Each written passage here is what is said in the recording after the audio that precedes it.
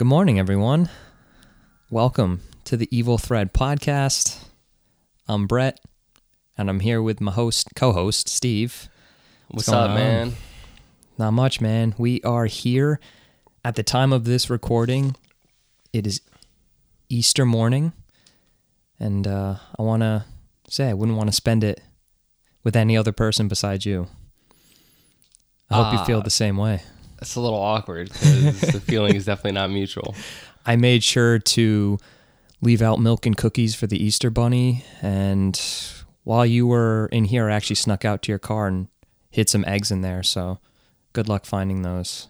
Hopefully the fake plastic kind and not real ones. Nope, they're all real hard-boiled. Great. Maybe. Oh, okay, so they won't break while I'm driving? Yeah, but you got to find them all. Because they'll get rotten eventually. Yeah, it had to happen to me one time when I was younger. We couldn't find all the eggs, and our house stunk for like 2 weeks. Oh, no. Yeah. And what about your parents? They didn't... We never found the egg, and eventually the smell just went away. So... That's nasty as fuck. Though. Yeah, I'm assuming it just decayed and then stopped smelling. Could you imagine what that looked like?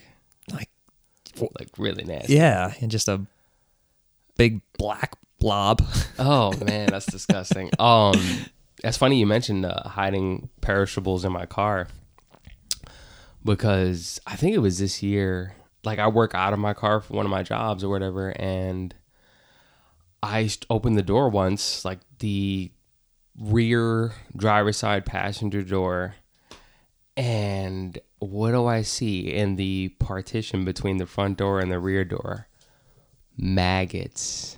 Ew. It was just like,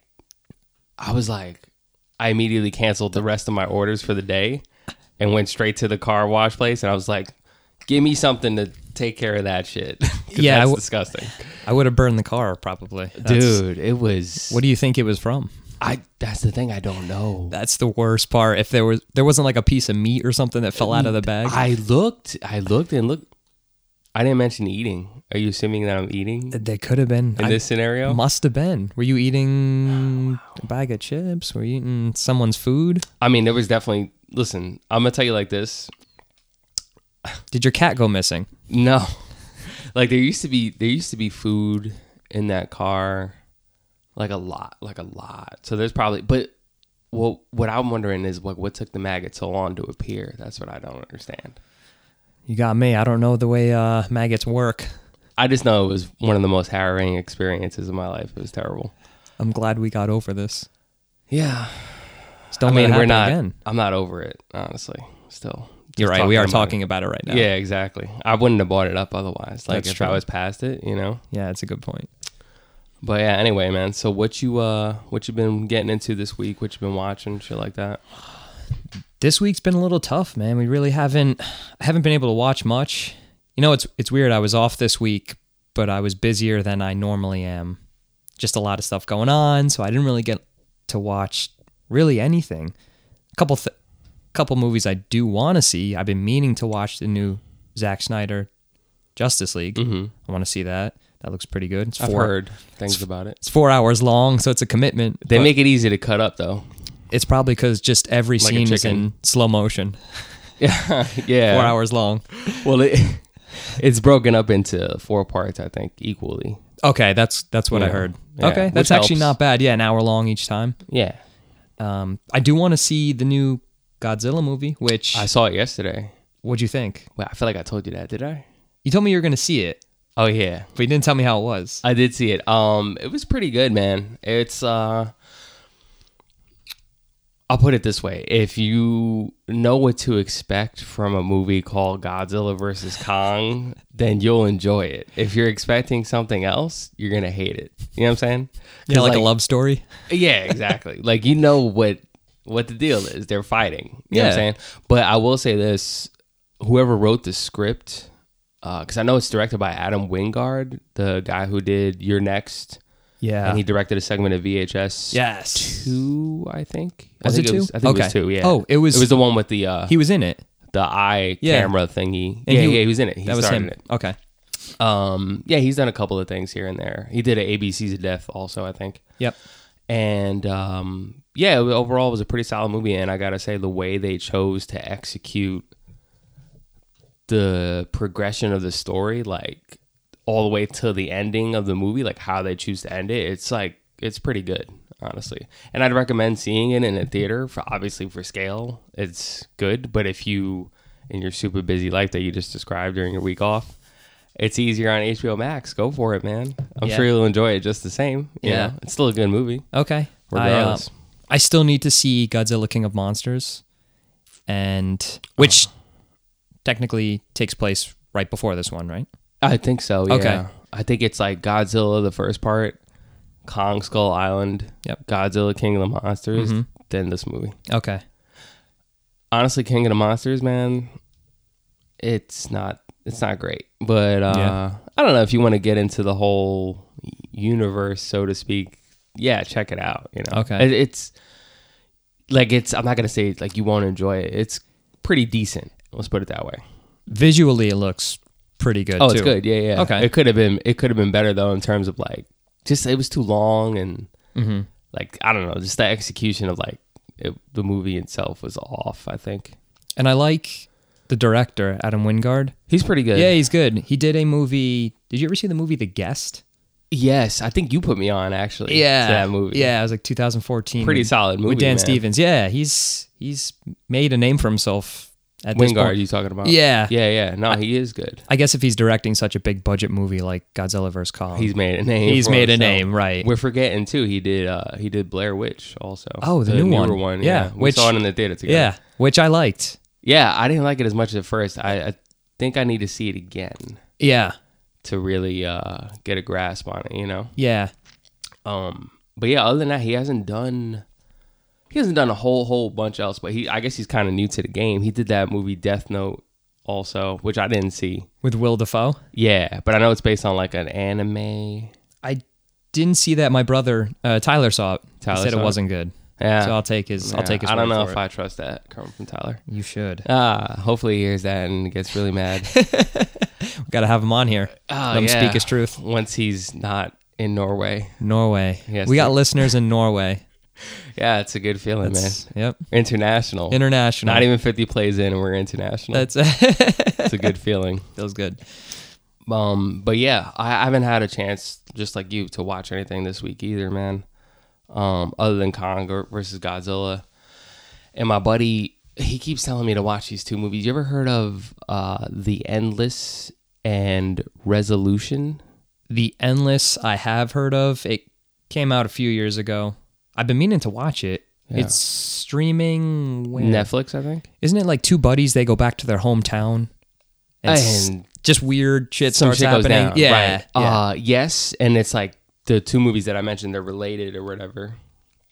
Yeah, it's The Endless first, then Resolution. It's like 2 parts basically. And he keeps telling me I'm going to watch it like tonight. Probably I'm going to watch the first one.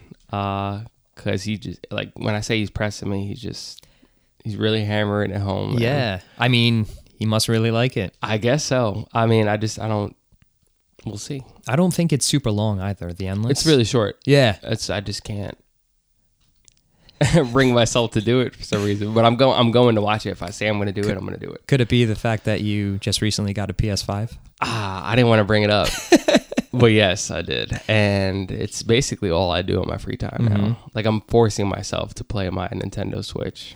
Like I have to force myself. It's cost me $300. So you're right. You got to get your time out of it. Yeah. Exactly. Get your money out of it. Yeah, exactly, man. Yeah. And I think the next thing that I'm going to see, I'm probably going to go to the theater to see Mortal Kombat. You seen the trailer for that? Yeah. What you thinking of that? I'm pretty excited for it. If you're comparing it to 1995's Mortal Kombat and then the second Mortal Kombat, which came out a couple of years later. Annihilation, right? Annihilation. Yeah. I'm pretty stoked for this one. Dude, I mean, I know right away it's going to be better. Yeah. I think some of the CGI might be a little iffy just based off the trailer. But like I said, I only saw 2 minutes of it, so I really can't. I mean, it's fair. I guess it's kind of hard to make it look like somebody's arms are getting frozen and then broken right off their body. What? Why not just do that for real? Oh, because he doesn't need his arms for anything except for everything. Except for everything. Yeah, it looks good, man. If I was gonna see two movies in the theater this year, I think it'd be those. Godzilla I saw already, and Mortal Kombat. There's not really anything else that I know of that's big that's coming out. No, but I feel like in this next year and a half, all the movies that got pushed back are going to be coming out. So there are going to be a lot of movies and a lot of good movies. Dude, honestly, the only movie I'm thinking about that's coming out next year, The Batman, Robert Pattinson. Oh, dude, man, I can't wait. I can't wait. It looks so good, man. Yeah, we know that Robert Pattinson's going to do a good job. Yeah. And people that don't think so have only seen him in Twilight. Yeah, or haven't seen him in Twilight and just talk shit about it. Yeah, or that too. Yeah. He's heavily underrated, man. For sure. I think. Good Time is all you got to see, really, to know. Watch that movie. Yeah. Recommend it. Watch Good Time. It was streaming on Amazon. I thought it was... it was Amazon? What do you think? What were you going to say? I thought it was Netflix. All right, well, you got two Netflix. options to try for. Yeah, but yes. It's one of those. Two options to try for it, yeah. But yeah, man, not much else. So, I don't know, I guess since we both haven't had much going on and haven't had a chance to watch anything, I guess that pretty much cuts the bullshit segment a little short. That's it. Bullshit ended 10 minutes in. Well, if you want to get technical, 12 minutes and 52 seconds. 2 seconds. Yeah. Okay. But, okay. We don't need to get technical, I guess. And this week, actually, for the first time in our storied history of having 2 episodes recorded, we actually do not, NOT, have a top 5 segment or what have you, because it just didn't feel organic, naturally occurring. Yeah, it wasn't chia seeds. It wasn't chia seeds at all. Sure. Is that naturally occurring? Of course. Okay. I think anything that grows in the ground is probably naturally occurring. That makes sense. One time I thought that I asked my girlfriend's family if avocados were man-made, and some might be. They made fun of me. Oh wait, like some engineered a certain way? I don't know. Maybe. It's possible. It's possible. I guess if they can clone animals and stuff, I guess they can make. They could make an avocado. Yeah, GMO, right? That's where GMO comes from. Genetically modified. What does the O stand for? Do you know? I'm just curious. I don't know. That's okay. No, it doesn't modified. Matter. I thought it was organism. That's what I was going to say, but it doesn't make sense. Yeah. Right. I feel like I need to look it up now. But avocados, they grow on trees, right? Yeah, because they have avocado trees. That I didn't know. I mean, you eat Ezekiel bread, so you would know better than I do. I think you eat Ezekiel bread now too. No, I haven't made the jump yet. You haven't made the jump. No, I just haven't been eating at all. I could tell. Yeah, you look emaciated. Yeah, I weigh 225 instead of 300. No, actually, GMO does stand for it.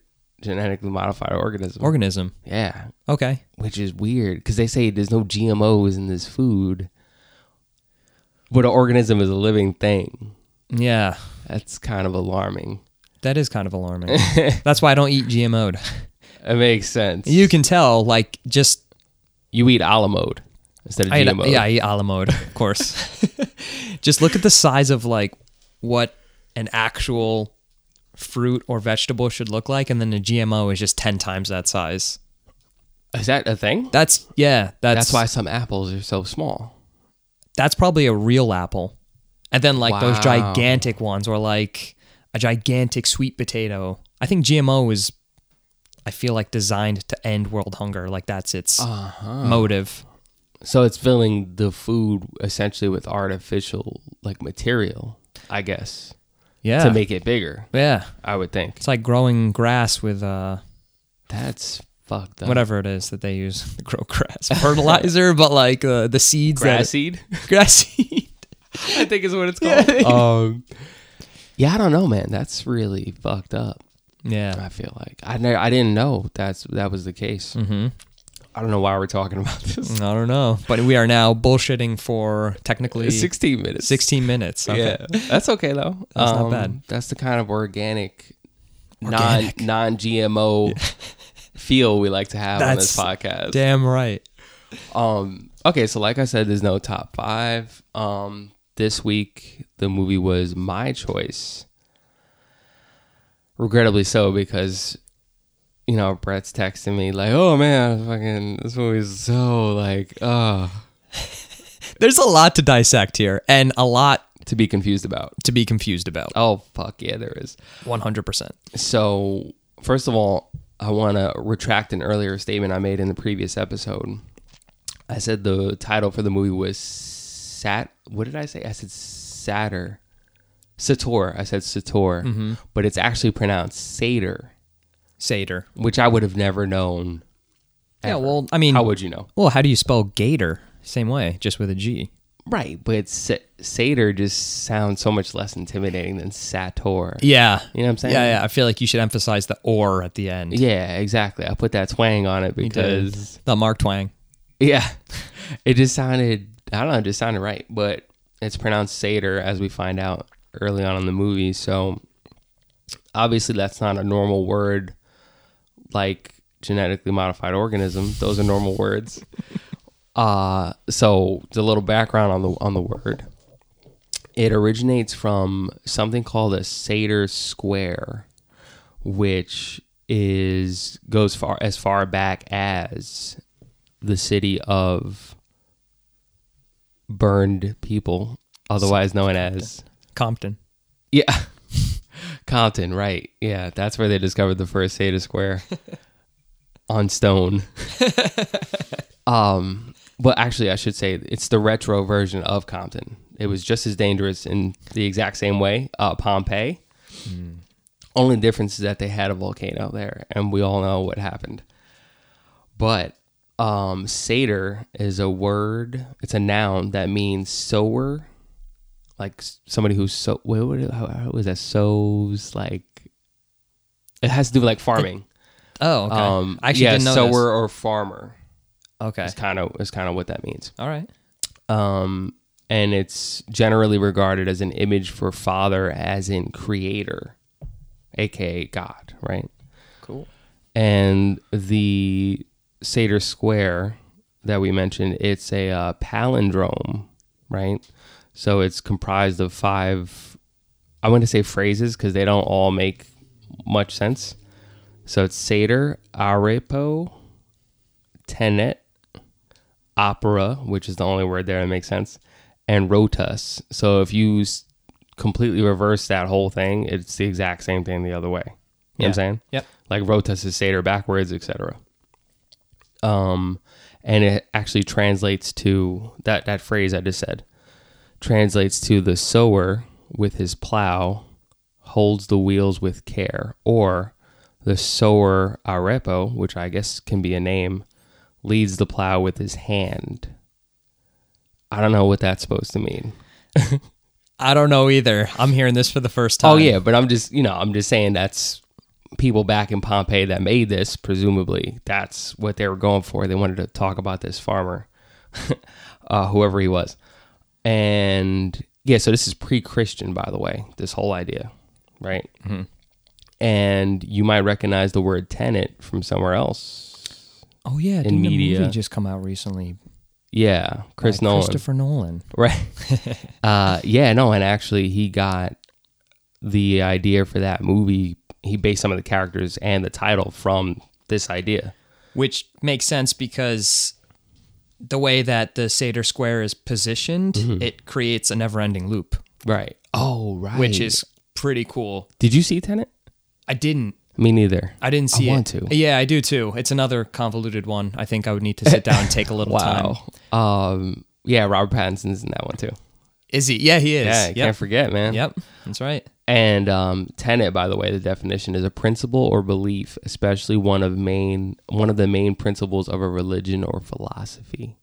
So, yeah, so Tenet, that movie, even though it takes place in modern day, it's obviously got some heavy themes going on there in terms of like depth and convoluted. It's probably convoluted, like you said. Yeah. And that's cool because the Sator Square is definitely relatable to this movie for sure. If you take into consideration the fact that it's a never-ending loop, the way that his family's dealing with this history of mental illness, right? It feels like based off the movie, there's no avoiding it. Yeah, absolutely. Oh, yes. Wow, man. Jesus Christ. Oh. This is my pick, and you're making connections I didn't even think about. There you go again. Got that extra day in. Jesus. Yeah, you needed it, man. Fucking slow. Nah, I'll be honest. I wasn't ready. Yeah. I mean, I was, but I wasn't. I was being lazy. You're still not ready. Yeah, obviously not. Yeah. Oh, wow. Fuck you. So, yeah. Okay, so that's the basic idea for the Sator Square. And I'm just going to run through some trivia about the film itself in general. Excuse me. And, okay, so in the movie, there's like the grandmother. They call her Nani, right? Nanny, whatever. Yeah. All the, she does like this automatic writing, right? Like she just writes like stream of consciousness type of thing. Those are actually belonging to the real woman who is her in the movie. That's Jordan Graham's grandmother. Yeah. Right. Yeah, it's pretty crazy. You know, like the little story behind what happened with her? Like back in, I listened to this interview that Jordan Graham did, and in 1968, his grandma bought a Ouija board. Yes. Okay, so you did hear that. Yes, we got the trivia from the same website. Spot. Yeah. All right, I'll let you finish up then. Yeah. Okay. So, like you were saying, in 1968, Sator, was to her. Her name is June Peterson. Very real, and he came to her allegedly through a 1968 through a Ouija board, and her obsession with him apparently led to her being committed to a psychiatric hospital. Yeah, that's pretty serious. It's a big commitment. Yeah, she must have been really steadfast in her belief, man. And you know, I guess for various reasons, like dealing with all of that and other stuff, this movie was in post-production for almost 6 years, meaning it was finished and it still didn't come out for 6 years. Dude, that's crazy. Which is insane. Imagine having that amount of patience, because from what he shot this in 120 days. Yeah. And then post-production took 6 years. And how he just didn't give up, because this dude had everything stacked against him. Yeah, literally. Everything stacked against him. Like, this movie shouldn't have happened, and this was solely a passion project for him. Right. He applied. Did you read where he applied for a Indiegogo crowdfunder? No, I didn't see that. Yeah, actually. he actually got on like the front paper of his local news or something, and it was this Indiegogo crowdfunder, and he didn't make 1 cent towards the movie. That makes me feel really bad. Oh my God. Yeah, from what he was saying, that was a bad time for him. It was like, he was heartbroken, but he kept pushing. He worked as a wedding photographer. Yeah. Which makes sense considering like the beautiful imagery we see. Oh, dude. Yeah. In the movie. Yeah, we'll talk about that a little later. But he worked as a wedding photographer, so he saved up from what I heard, he saved up half of the money that way, just working weddings. And then he borrowed $20,000 from a friend. Damn. It's a pretty good friend. Like, on the condition that he paid back the $20,000 plus, right, plus a little commission from the movie. Right. So he was able to pay his friend back in, I think it was 5 years, $4,000 a year. And hopefully he makes some money off of this, because, Jesus, dude, 7 years in the making. That's insane. Think man. of what can, like where we were 7 years ago. So you were probably over here hanging out watching a movie.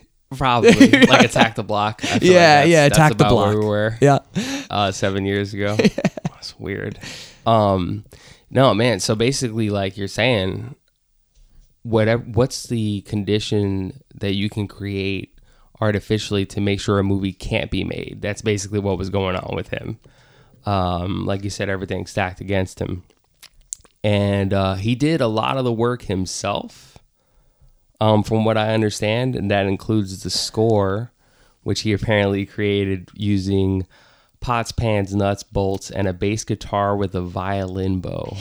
That's wild. Like, how the fuck do you think?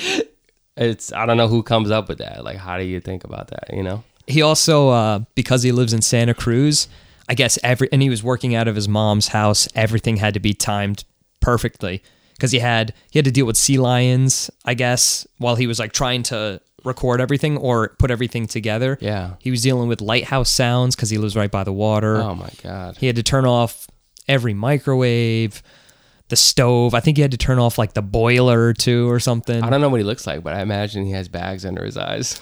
Yeah, dude. And he's dealing all this stress. Yeah. And he said the only time he could work on this was between 11 p.m. and 4 a.m. Really? So he did that every night for like a year and a half. It's that witching hour, baby. Yeah. I mean, Perfect. for you, that seems okay. That's like your normal hours. But for me, I'd be shot. Yeah, you would be. Yeah, I go to bed at 2, so usually. Yeah, and then also like we love our color conversations. Let's hear it. There's this program, I looked it up. It's called DaVinci Resolve. It's apparently this massively complicated like color creation program for like filmmaking. And he basically taught himself how to color grade the film, which I got to say he did a phenomenal job, man. Awesome job. Like the greens, like the blacks, everything, like the blacks are so deep. Like yeah. we'll get to, there's a specific scene I'm thinking of when I say that. But man, it looked really good, man. It was really good. He spent a long time doing that too. Like that took him over 1,000 hours to do. Yeah, which That's is wild. Ridiculous, man. I don't know how many hours, like that's got to be over a year easily. Yeah, I would Right? think so. Yeah. Or no? What do you think? I guess it depends if he did if he did 1,000 divided by 365, that's like 3 hours a day. It's horrible. Yeah, if he spent 3 hours a day doing it every single day. I'm Googling how many hours in a year. 8,760 hours in a year. Yeah, so he's not working 24/7. So it didn't take doing him. it. Okay, yeah, right. Well, but it might have taken him a year if... Oh, I get what you're saying. How much did it actually... 1,000 hours. Yes. Okay. Yes. Either way, of a year. it's more time than I'd ever be able to put into that sort of thing. Yeah, I'd lose patience. Yeah, I know I would. I would lose patience first, probably. Yeah. Yeah, and he performed apparently a lot of the jobs by himself. He was behind the camera, and he built the cabin. Yeah, he built Adam's cabin. Which is insane to think about. That's wild. Like, Out of donated material? dude is a jack of all trades, you could say. Oh, yeah. Yeah, he is. This is a calling card for sure. Yeah, man. And just the last little thing here. Except for the scenes with June Peterson, the film's entire soundtrack was created in post-production. So that means they filmed the entire movie and then went back and applied the music, essentially. Made it and, edited it in there. Wow. Which is also crazy. And yeah, he recorded all sound effects and dialogue from scratch, taking him a year and 4 months. So you can see why it took him so damn long to make this movie. Yeah, I mean, the dialogue didn't really take him that long, probably. Yeah, it's like true. 50 words spoken in there. Is it really that few, you think? It's not that many. You're It's right. not that many. I know it's not that many. Adam says like 6 words, I feel like. Right. He's just right. like... Grr. Did you, when you saw this movie, did you think of any other movies that you had seen previously that this reminded you of? Good question. Yeah, it reminded me, which I feel like we're kind of got to be on the same page, similar to The Witch. Oh, yes. As well as It Comes at Night. Oh, yeah. It Comes at Night, right? I didn't think of that quite as much, but... Maybe kind of just like the bleakness of it, and that the fact that they're secluded out in the woods, kind of cabiny feel. And also a hint of Blair Witch. Oh, yes. Yeah. Yes, 100% a hint of Blair Witch. I didn't even... Wow. I think I did think of that. I just didn't make a note of it because to me, like, despite taking place in different time periods, I don't know. I drew the most connections to The Witch, I feel like. Yeah. At least the tone of the movie. Yes. 100%. Yes. Tone, yes. Because obviously the setting is the same for all these movies, essentially. Yeah. You know? And all those movies that we just kind of addressed, was there another one that... No, I think that's it. Yeah. I think we got it covered. Yeah, but all those movies, they're like not your typical horror movie. It's not what most people go to the movies to see. They don't, those movies don't rely on cheap scares, and I feel that's what people often look for. Right. It's not Annabelle. It's not exactly, Which actually scared the shit out of me, by the way, when I saw it in the theater. It was creepy. Scared the piss yeah, out it was of me, the Conjuring movies. They're all creepy, man. Yeah. But I think the reason why people don't like them is that it makes them feel uncomfortable, and because it isn't a pleasant experience, they don't enjoy it. You talking about Annabelle or? No, because that's like the jump scare. I'm talking about these like slow, like these. Yeah, this like the buildup of tension, like it makes people uncomfortable, and they don't like that. Which, how does that make you more uncomfortable than a jump scare fest? I don't understand. Because there's no, it's just tension throughout the entire movie. You know what I mean? Like what there's the fuck is gonna happen. Yeah, there's those scenes where people like the jump scares where people get like warmed up, and then it's like, oh, you get the jump scare, and then it flashes to the next scene, and people can kind of relax a little bit, and it's sunny again, and people are talking, and yeah, it's the way that I look at it too is like The Witch, from an audience perspective, didn't score that high in Rotten Tomatoes. They got it was a 59%, and Is it really? Yeah, isn't that crazy? Wow. Yeah, the critics rated it very high, a 90 or something like that. That's insane. The same with another slow burn, Hereditary. Oh yeah, 67% from an audience perspective, which audience score. Okay. Audience score, yeah. Man, I got mixed up for a second. I thought you were talking like critic score. No, I think from a critic's score, it's way higher. Yeah, 90% or something. Because they understand. Yeah, right. They understand. They have an eye for this. Yeah. Oh god. Yeah. Yeah. Audiences. That is kind of telling, man. Yeah. What you're saying about that. And Sator followed the same rating. Yeah. Critics rated it pretty high. And the audience rated it fairly low. It had that nasty green popcorn spilled, right? That's what it looks like, right? Yeah. Oh, It's yeah. got a bad audience score. Oh, I know, man. It's disgusting. Bothers me. Yeah, man. So I guess we can kind of jump into like running through the movie a little bit. Yeah. Okay. It only took us 33 minutes to get here.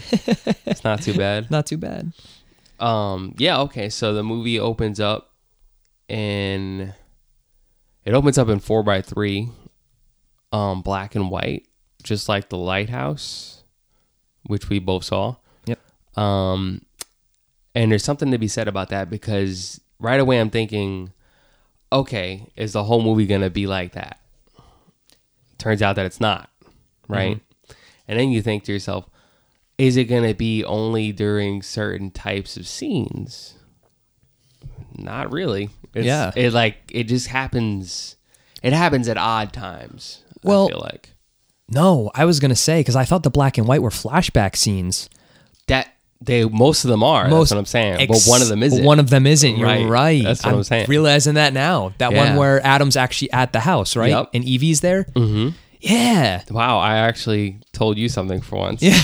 It's a good feeling. Wow. Yeah, I thought the black and white were just flashback scenes because most of them are. Even the video recording too. I think literally like 99% of them. Except for that one. Except for the one. He's just throwing us off. Yeah. Maybe he forgot to edit it or something. Yeah, right. I mean, he was working on it for 7 years. I can't blame him. Yeah. We'll give him a pass on that one. All right. But yeah. So June Peterson, she opens I think the first line that's spoken in the movie, Sator was Sator who was in charge of everything. Right away, what does that sound like? Getting the point across. Well, yeah. I was going to say it sounds like God. Basically. Right. Like to this woman, Sator is her God, essentially. Mm-hmm. You know? And remember, this is from the perspective of someone who suffers from, I want to say it's dementia. That's what like dementia and maybe schizophrenia. Okay. Jinx. You'll make coke. Yeah, I think those two. I would say more dementia. Yeah, but it's hard to really say because I don't know. I could have sworn there was like a line in the movie where they're talking about her condition. I could have sworn they used those two words. They used both of them. I could be wrong. If you consider Sator an alternate personality, then yeah, schizophrenia would make sense too. Right. That's the thing. You can consider Sator a lot of things. Yeah. Right. Oh yeah. Right. But okay, yeah. So like I said, it's 4:3, and they're showing June a ton in the opening segment. There's like little tiny voices you can kind of hear, but you can't make out what they're saying. And then they show a younger woman, let me ask you about this scene. She's standing in her room, bunch of candles around, and I think she's holding something. Could you make out what that was? No, it wasn't another candle, right? It definitely wasn't a candle. It looked like an L shape. Like if she was like, "Yo, take this L." Like she pass it to the left-hand side? Yeah. And she just wanted to give you that L real quick, man. Puff, puff, pass. Yeah, I'm not sure. I knew that there was a picture, a picture of what we find out to be Grandpa Jim and Nanny when they were younger. Mm-hmm. That was like in the center of the candles. It was. Right? Yeah. Okay, so did they show that up close? They showed it. Yes, they did. It was a pretty quick flash, but they did show it. Okay. And that's the only thing that I got out of it. I'm not sure what the L-shaped was. Yeah. By the way, you were talking about L as in joint. I'm talking about the letter L. Oh. Wow, look at you, man. Wow. That's sad. Yeah, this is... I should go back to playing my PS5 at 2 a.m. Wow. No, I was going to say... All right, you're not as well versed in meme culture, man. I can tell. Explain the L. Okay, let's say you get into an argument with somebody about what's factual and what's not, right? Mm-hmm. It's found out that you're right? And L loss. Yes, take a loss. That's all you had to say. I got it. Yeah. Okay. Damn. All right. Sorry, man. I know you're out of touch. So I'm trying to help. That's you all out. I needed. I just needed to hear that, and I'm good to go. Oh, geez. I don't ever take L's, so maybe that's why. Oh, give me a fucking break, you fucking shithead. Oh, that's annoying as fuck that you just said that. Oh, God. Anyway, the old man. What did you say his name? Grandpa Jim. Grandpa Jim. Mm-hmm. Yes. So they don't show anybody's face, but they show a set of feet being doused in what I presume to be gasoline. Yes. Right? Yep. And then that body is burning. And the younger woman, whose name I forget. It was just... I think it was their mom. It was their mom, It was their mom. I don't know if they actually say her name. See. Oh, yeah, no, they don't. She's credited as Wendy Taylor, the actress, is credited as mother. Mother, yeah. Interesting that they don't give her a name. Yeah. And also relieving because now I don't have to be embarrassed about not knowing the name. It's okay. So you assume she's burning Grandpa Jim, right? That's the assumption. Yeah. Right. They also make comments about it further down the storyline. Right. Oh, yeah. Yes, of course. But I'm talking like at this point. Oh, yeah. Having not seen the rest of the movie. You know what I'm saying? Like, yeah. At that point, I actually don't know who it was. It could have just been some random guy. Right. But looking back, that's what I'm saying. Right. Looking back, I'm assuming that's him. Yep. Right. Which is horrible. Obviously, you assume also now that we're going back again. June Peterson probably has no idea that this is happening. Because as you later find out, again, she suffers from a mental illness or whatever. Yeah, you don't think she knows? That was happening? Maybe not. I don't know. Maybe not. It's hard to say. Yeah. We'll get to that too, I guess, right? Yeah. Because they talk about it, like you said. Okay, so that sets the stage, I guess. You don't know who's who, really, at this point, right? To start the movie, or at any point during the movie. For that matter. Just one comment. So she pours gasoline on Grandpa Jim, lights him on fire, and then right before the scene ends, she's levitating. How did I... Oh my God, yes. Right? I forgot to mention that. Yes. I'm glad you brought that up. Okay. Do you think she's like actually levitating? Or you think this is like I don't know. Well, here's the thing. I don't... It could be... Yes. I would say no. Yeah. Purely for the fact that as the movie progresses, you have reason to believe that the dementia condition or similar mental illnesses, let's say, are attempting to claw their way into the minds of her relatives, June Peterson's relatives, right? And it shows up on everybody in different ways. Right? Yeah. So I think the floating thing is not a real thing. Okay. You know what I'm saying? Yep. Do you agree with that, or what do you think? Yeah, I think so. I think you're right. Yeah. What would you think it's more like reaching a, I don't know, like a higher power or Either like a higher power or just a different plane of like mental state. Yeah. You know what I'm saying? Yep.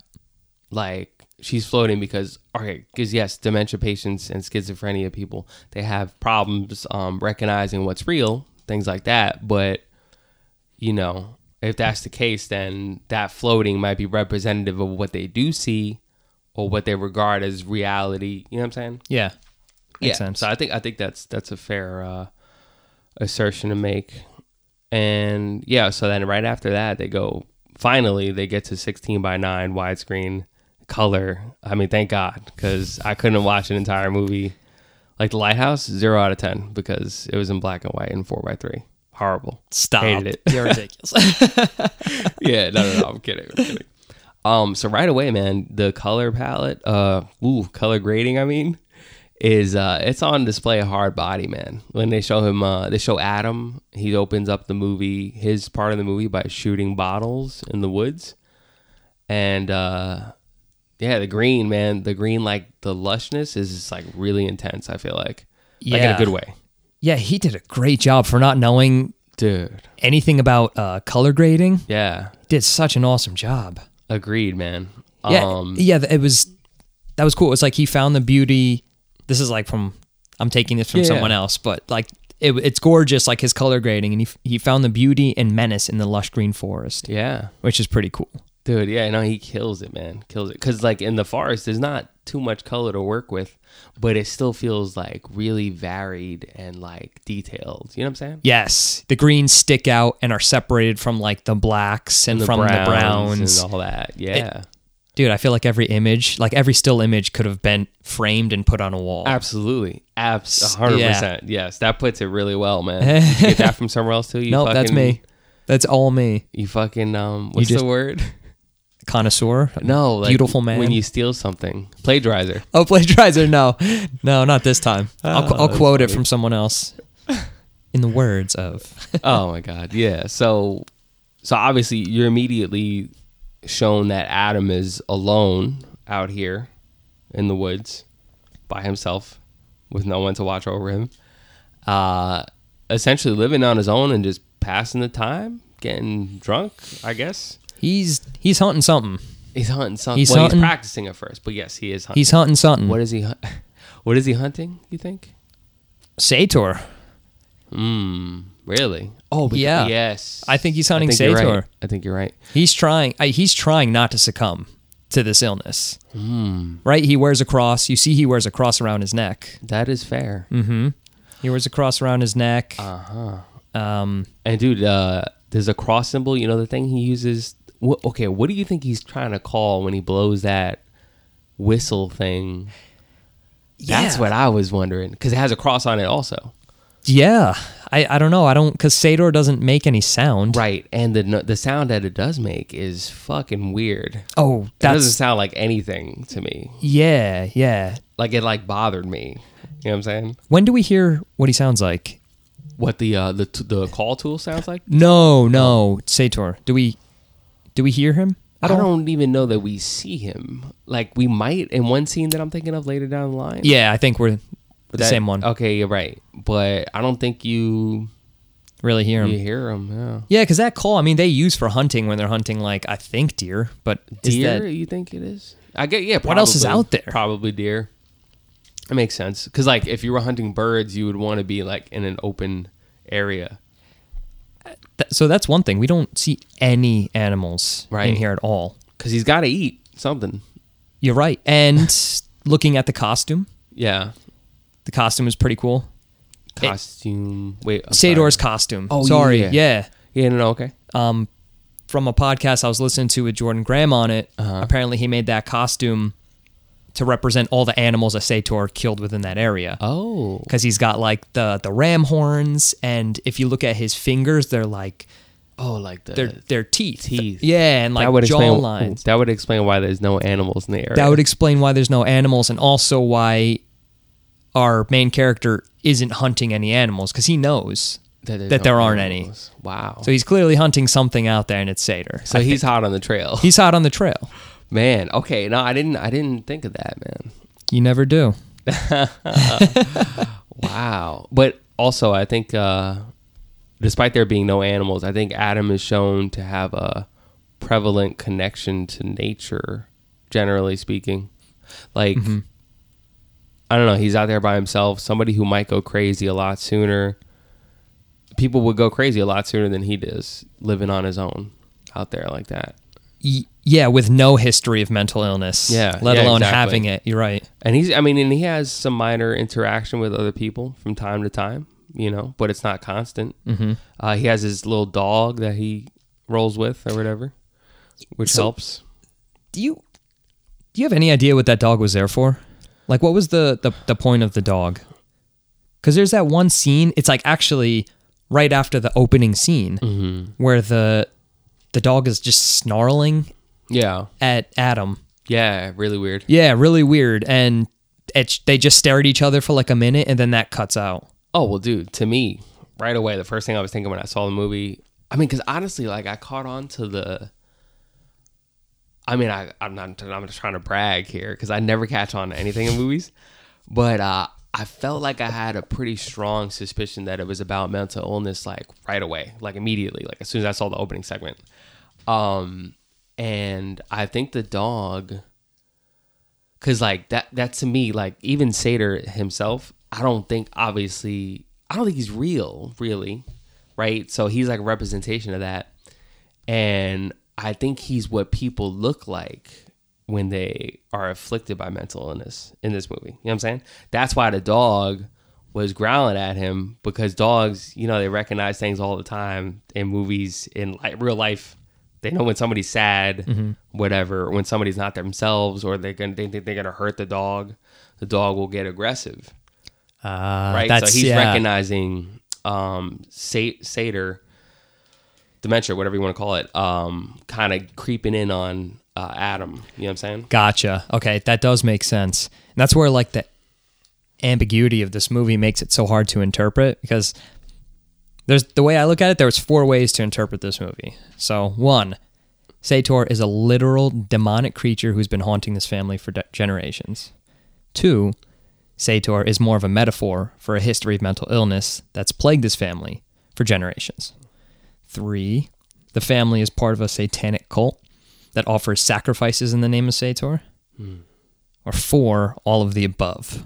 Oh. And I think it's for all of the above, but maybe more heavier on the history of mental illness and the family being part of some type of like cults. Right. Yeah. Oh man. Yeah. No, all the above I think is, that's a solid setup, I think, for the movie, man. Yeah. It's, man, I was really confused when I saw this, like as I was watching it, but I understood more than I thought I would by the time I was done. Does that make sense? Yeah, it's hard with these movies, man, because such little dialogue, such little exposition, and you're really relying on like subtext. Yeah. But when everything doesn't seem to fit together like it should, it's hard to really interpret what any of it means. Yeah. Like this one, you really had to dig deep and learn about Jordan's history, the director's history. That's probably deliberate, though. I would think. Yeah, I mean, if you're spending 7 years on something like that, like it's... Well, yeah. Like it felt like an autobiography of his family's history. Right. But also to that end, I mean, like, you said it's difficult to piece together. That's how it is for people with dementia. Good point.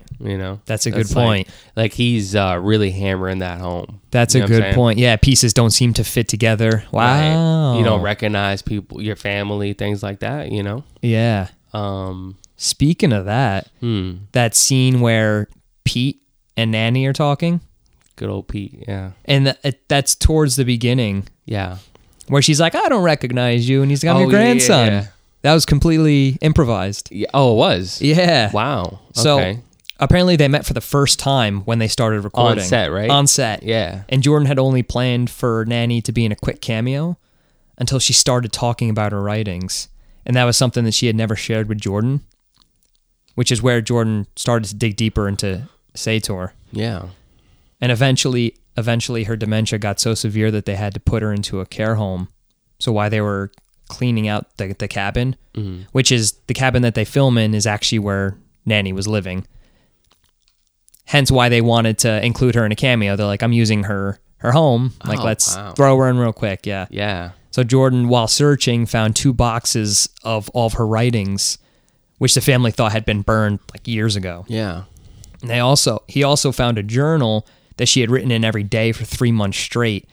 And that's kind of where he realized how much of an impact Sator had on his grandma, and the point where he realized he had to include it in the movie. Yeah, wow. So, Jesus. Yeah, this movie wasn't supposed to be about Sator at all. Yeah. And then when he found all this information, he's like, I got to include this. Man, it almost like fell onto his lap almost. Like, yeah. The whole way he set up the movie, man. Yeah.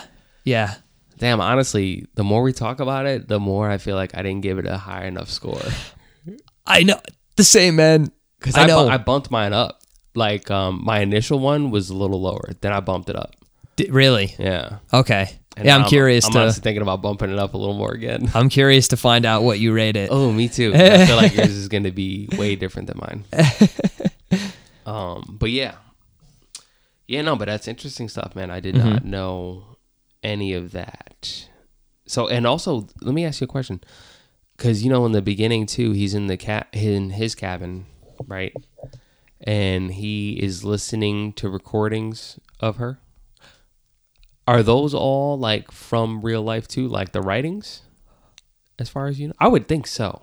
I would think so. Because if she has dementia or what have you, they can't be like, oh, can you just say all this? Like, unless it was... Because he didn't say anything about finding recordings, like, from the interview that I listened to, but it's probably... They probably took all of her writings and just recorded them. So it's probably everything she wrote down, and it might not be her voice. Or it could be. Honestly, it sounds like her. It does, yeah, it does sound like her. So that's why I was like... It could be her. But, like, unless... The only way I could think of, if it was real... would be if whoever was taking care of her, if they were a part of the family that they just decided to record it. Because, sentimental value, possibly. Or they asked whoever was taking care of her to record it for them. Yeah. Whatever, for whatever reason. But in any case, the recording thing, that gave me, I don't know, I just thought about Evil Dead, like, right away. Yeah. You know what I'm saying? Like, even though it only happens in the beginning in Evil Dead, really. Oh, dude, I didn't even think about that. Yeah, man. Wow. Yeah, it's just immediately cabin recording. Wow. You know what I'm saying? Like, yeah. Even though it's a lot scarier in Evil Dead. For sure. Because this is just ramblings about Sator, which is not scary to me. Yeah. It's more like a love affair. More like a what? It's like a love affair, I think. Love affair. Love affair. Yeah, love affair. So, I mean... From what Jordan found when he was going over like this journal, it's not like you said, she didn't just think of Sator as this creature who is controlling her. Like, this was her god. Yeah. This was like her quite literally lover from like the readings that he found. Yeah. Like, she was in love with Sator and would do anything for him. Yeah. Sator was basically anything and everything he possibly could be to someone. Yeah. You know what I'm saying? Yep. Like, scary, affectionate. Mm-hmm. Any word, any positive or negative adjective you could think of is probably how she views him. You know what I'm saying? Yeah. Because it's just her mind is that scrambled that she doesn't know what to make of him. Mm-hmm. And, while he's listening to the tapes, by the way, Adam, he's clicking around on his little computer, checking out what's going on. Is there any good news today? Whatever. So then he's looking to open some images from the deer cam. Yeah, it is deer. I just realized now, stupid me, that I needed the deer cam to remind me that's what he was hunting. Yeah, but it doesn't mean it's just what they call it. It doesn't mean he was actually hunting deer. No, it only records deers. It doesn't record. Oh yeah, it only picks up deer. Yeah, if anything else passes by, it doesn't go off. Oh, that makes absolutely no sense. I know. But they have 3 images on the computer. He can't open a single one. So right away, the camera's busted. I mean, that's got to have, I don't know. There's no animals to be heard of. The camera's busted. Yeah, I don't know. Adam, I think, despite his resilience, he ain't doing good, man, to start. Yeah, he's really struggling out there, unfortunately. Yeah, unfortunately for him. Was he was kind of outcasted from what I got out of the movie. He was kind of put out there. Oh, yeah. Yeah. No, he was. He was put out there by Deborah, his sister. Fucking right? Deborah, yeah. Yeah, and maybe Pete, or not really Pete. I don't think Pete participated as much as you may assume, because there's a scene later where Pete and Deborah are like arguing, or they're talking. Deborah turned it into an argument. She's a bitch. No, because he says something, because it's my understanding that Pete was not around for a while. And he said, I feel really bad leaving Adam out there. And she's like, give me a goddamn break, Pete. Wow. That was my decision. That's exactly what she sounded like. I know. And you're right, because Pete they make a comment about that too, that he was away for some type of substance abuse or something like that. I guess he got in trouble with Evie after Grandpa Jim died. Right. Honestly, this is one of the parts where I was like confused, very confused, because, Pete gets out today. But I'm like, then how have we been watching Pete this whole time? Yeah. Like, I think they jump around. Yeah. Timeline wise. I know. That's why I was relying on the black and white as flashbacks, but they're not actual. They're not all flashbacks. Yeah. But, honestly, us talking about it now, it's got to be more just, for lack of a better phrase, like symbolic of dementia. Yeah. I guess. Like it's easy for a movie to be jumbled in terms of like the way the events occur and just be convoluted, but he's at least trying to convey something, I think. Jordan Graham. Oh, he spent, the length of time he spent on this, I think every scene makes sense to him. Right. And maybe we just have to dig a little deeper, which we tried. Maybe watch it again. I might watch it again. Yeah. Honestly, the more we talk about it now. Yeah. I'm like, oh man. Yeah, I think watching this again would definitely be to our benefit. The only problem is, wait, how did you watch it, by the way? I rented it. From where? Amazon. How much? It's like $5, right? Okay. $4.99, I think. Yeah, no, because some of them are like more money to rent. Yeah, really. I forget where I looked other than Apple TV, but it was like $1 more. I was like, are you out of your really? Fucking mind? That's wild. Yeah, really weird, right? You know what? Honestly, hopefully he gets some of the money that towards renting or anything, because this guy deserves to get some money from this. Yeah, then I should have done the $1 more one. Fuck. I know, or just bought it. Oh yeah. I mean, it was $5 to rent. What am I complaining about? Yeah, it was a good movie, but like you said, now if we want to watch it again, we have to rent it again. Yeah, because I couldn't find it streaming illegally. Yeah. I didn't even look because I figured if you couldn't find it, there's not a chance in hell I'd find it. Oh yeah, no way. No way. I mean, I only checked the one website, the one I gave you, the illegal one. Okay, the illegal. That nobody's supposed to know about. Nah, it's totally illegal. But it's too late now. It's too late. Everyone knows about it now. I could always cut this out. You're not gonna though. You're right. It's part of the episode now. But yeah, no, I think it's the kind of movie that could benefit from a rewatch, man. Even more so, honestly, even more so than The Witch, man. Because like a movie like that, it's a little more straightforward.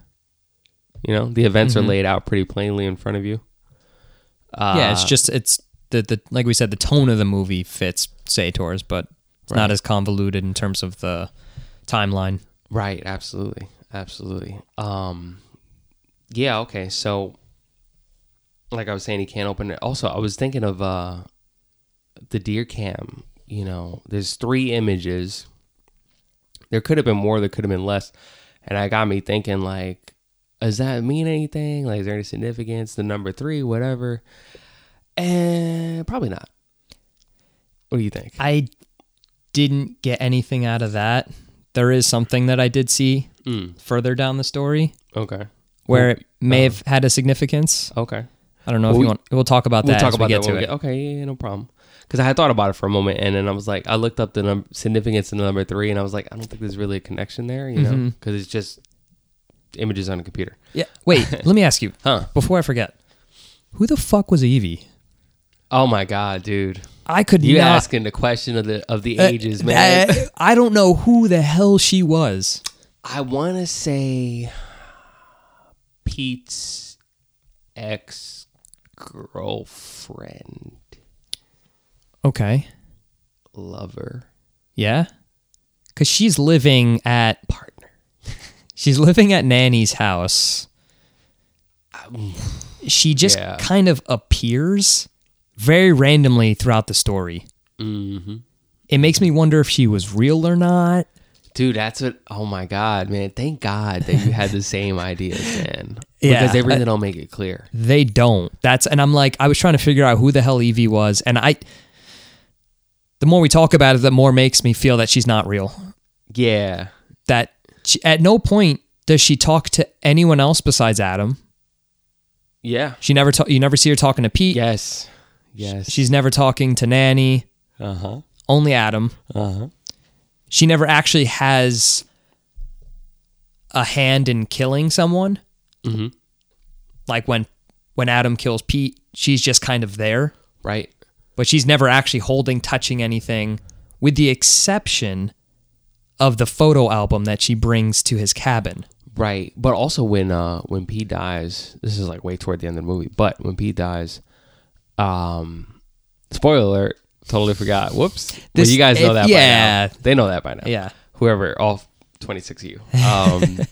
No, Pete does see her, though. Like in the scene right before he dies. You know what I'm saying? Like you see his face, he like notices her. Really? Yes. Like assuming she isn't real, which I think she's not. Well, she might have been. I think she was definitely real because they do address her in discussion, but they don't. Oh, yeah. So like maybe she was someone who was there in the past, maybe died. Well, that's what I mean. Yeah, okay. I'm sorry. Yeah, she's not present at the moment. Yeah. Okay. Right. Yeah, because he like notices her, but I don't think she's there. And they talk about an accident that him and Evie had, Pete and Evie. Yes, and it doesn't sound like she survives. Yeah, the accident. It doesn't, right? Because when she's showing Adam the photo album, she makes a comment like, "Glad Pete got out of it okay." Yes, or something like that. Yep, exactly. So I think that that indication is there that. Evie is now a thing of the past, like bell-bottom jeans. Bell-bottom, well, they could come back. Oh, just like Evie did. I hope not. Ooh, it's tough, dude. You could wear your your house monitor and ankle monitor, and it'd still be okay. No one would see it. That's true, but you still can't leave the house though. You can't leave that. That's true, and you get a lot of scuff marks too, and you'd be hot if you're wearing bell-bottom jeans in your house. That doesn't sound worth it. But maybe you could just not wear any shoes out. That's true. You right? That's true. I mean, alternatively, if you have an ankle monitor, just walk around naked. It's easier. That's true. You don't have to get the socks over the ankle monitor. Oh, yeah. You might get cold, though. Yeah, you might get cold. Your ankles get chilly. Oh, man. I do want to backtrack. Remember you talking about the dog getting upset in Adam's direction? Yeah. Yeah, right before that, there was an important scene we did not cover, which Adam has the first vision of himself in white lawn johns for whatever weird reason against that beautiful black backdrop that I mentioned earlier. Yeah. And I think in the first scene, and it has like the blue, like dark blue sky above hand with the moon. I think it's just him in the first vision. You don't see the flame yet. Oh, okay. Yeah. Right? Because then that image does pop up several later, other times. Like I think 2 more times. Yep. But yeah, the first time it's literally just him standing there at a distance. But I don't even think you could really make out that it's him the first time. Yeah. I mean, I guess the assumption is there. You could assume it's him, but right. Yeah, you're right. We're not really sure if it is or not. Right. Or Sator. It could be Sator. But something else that I think is also significant before we see Adam in this vision in his fashion-forward lawn johns. I don't know why the fuck you'd wear lawn johns. Who wears those? It's cold out there. I guess that's true. A good thing that we see fire in the vision right before we see Adam. And I think fire plays a pretty big part in this movie. It's got some heavy significance there, I think. And yeah, the vision, obviously, I think, yeah, it freaks Adam out a little bit. And that's right after that. I think it's the dog starts like freaking out. This is when he's sleeping. You know what I'm saying? It's like a dream, basically, right? Mm-hmm. And he has his first like tense moment in the movie where he's like, "What the fuck is going on?" You know. And then the next, oh yeah. So what did you think about the vision? That's what I was going to ask you. Oh, yeah. So we see that vision 3 times. Yes. Right. The third time happens later on in the film, and this was so he sees that image, and then we get Adam back in the cabin. This is later on in the film, and he's lighting candles. Mm-hmm. Remember that part where he's lighting all the candles in his little cabin? Yeah. And then he's hiding behind his door, and we see the 3 Sator like disciples enter. Yeah. And he turns around and flees from the cabin. And while he's running in the woods, he comes across this cave, or like tunnel like cave, and he sees a dim light inside. Yeah.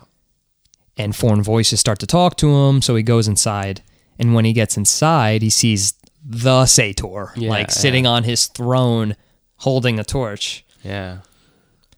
What I got out of that image was that the torch was Sator trying to guide him to him. Uh-huh. And when Adam finally got to that cave, went inside, and came in contact with Sator, it was like Sator finally had control of him. Wow. Because that's when everything changes, right? Mm-hmm. We don't see Adam again until the scene with Pete. Right, not for a little while. Yeah. So it's like, that's what I got out of it. I don't know if that's a good, I didn't consider that, man. Because like you said, this director, he put 7 years into this. Every scene has to make sense to him. And he's thinking, he probably mulled every scene over so hard, man. I feel like. Right. If he did all the stage design, editing, all that, blah, blah, blah, he is blah, blah, blah. Like, I'm just like writing it off. The movie is so easy. I could 7 just do years. It right now wow. if I wanted to. I could make something better than Back to the Future right now if I wanted to. Like right now in this room. Just right now. Robert Zemeckis is going down. No, but I know what you're saying, though. Yeah, he obviously every scene is supposed to make sense, so. Obviously. It's really just trying to dissect it. No, I know what you mean, though. But that's a good way of looking at it, man. I didn't consider that exact angle in terms of like the fire being a guide. I mean, since we already spoke about it, I can kind of get in there now because you were talking about how Pete gets killed. Mm-hmm. Right?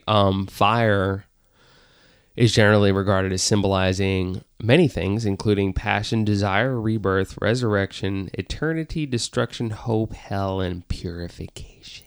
Ooh. Right? So I think probably out of all those words that I just unnecessarily stated, purification and rebirth are probably the 2 most relevant ones, because how many people get burned in this movie? At least 2 that I can think of off the top of my head. Oh, no, 3 people. And dude, that makes sense too, because so the people being reborn aren't the people being burned. It's the people who sacrificed. Sacrifice the people that the people, yes. Right? Because afterwards, after the sacrifice, mm-hmm. Adam is fully shaven. Yeah, his mother is fully shaven, and you're like, why the fuck would they do that? But because they're being reborn, like just like a baby like being reborn without hair, smoother than a baby's bottom. Exactly. I like it. So, okay, yes, no, yeah, that makes sense. And I think for the people who got sacrificed, that's the purification, so to speak. You know what I'm saying? Right. Because they're not bald. So that's a problem. They got to fix that. True. So you got to burn them alive because they're not bald. Yeah. Yeah, right. Right. But no, I'm saying that's like, Yeah, it's like a rite of passage Jesus. and purification that allows the cult members, for lack of a better phrase, to be reborn through the means of sacrifice. You know what I'm saying? Right. Yeah. Yeah. Yeah, okay. Which makes sense because in one of the writings, or I guess the audio recording, there's a comment that says, "They have chosen you from the furnace of affliction. You may present an offering by fire." I think I have that quote somewhere too. Yeah. Yeah. That's a pretty important one, I think. Yeah. Another comment I want to make about this, about Pete being killed. So right before Pete goes to see Adam and right before he gets killed, he's holding, I don't know if it was like a box of cigarettes or like playing or like cards or something. Like fiddling with it. He's fiddling with it. And on it says 210, like clear as day. It's numbered 210. Yeah. So I went into a little more research to see if I could find out, because it had to have meant something. Why show the 210 if it doesn't mean anything? I thought it was just a brand. Go ahead. Yeah. So in honor of Easter, Barb wanted me to present an Easter egg in a movie. This is it? This is my Easter egg. This is exciting. So it's not that exciting. Don't get don't get too worked up. But what I found is that there's a Bible verse. It's called Revelation 2:10. And the quote says, "Do not be afraid of what you are about to suffer. I tell you, the devil will put some of you in prison to test you, and you will suffer persecution for 10 days. Be faithful even to the point of death, and I will give you life as your victor's crown." So I don't know how much that applies to Pete, because like Pete was also trying to fight this as well. Yeah. But I think maybe that the 210 was Pete actually being able to avoid succumbing to Sator. Right. Which would make sense, right? Because in the beginning of the film, you see him mumbling, "Get out of my head." Right. Yes. He's one of besides Deborah, one of the only family members that doesn't actually, I guess, fall victim to Sator. Which, I mean, he does. Well, yeah. But not under his control. Not mentally. Right. And considering it was a Bible verse, I think this was just Pete staying, I guess, trying to think of the word, staying like...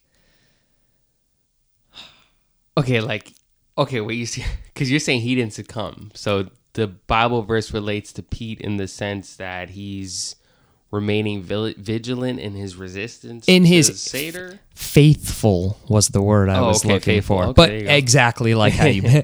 I know. So he was staying faithful even to the point of death, and from that he'd get life. Oh, so, yeah. Okay. Dude, oh so man, looking at it in two different ways, yeah. That's a little bit of an Easter egg there. A little bit of an Easter egg. Yeah. We don't know. I mean, I could have... Time for the holidays. It could have just been a playing card with a number on it, but...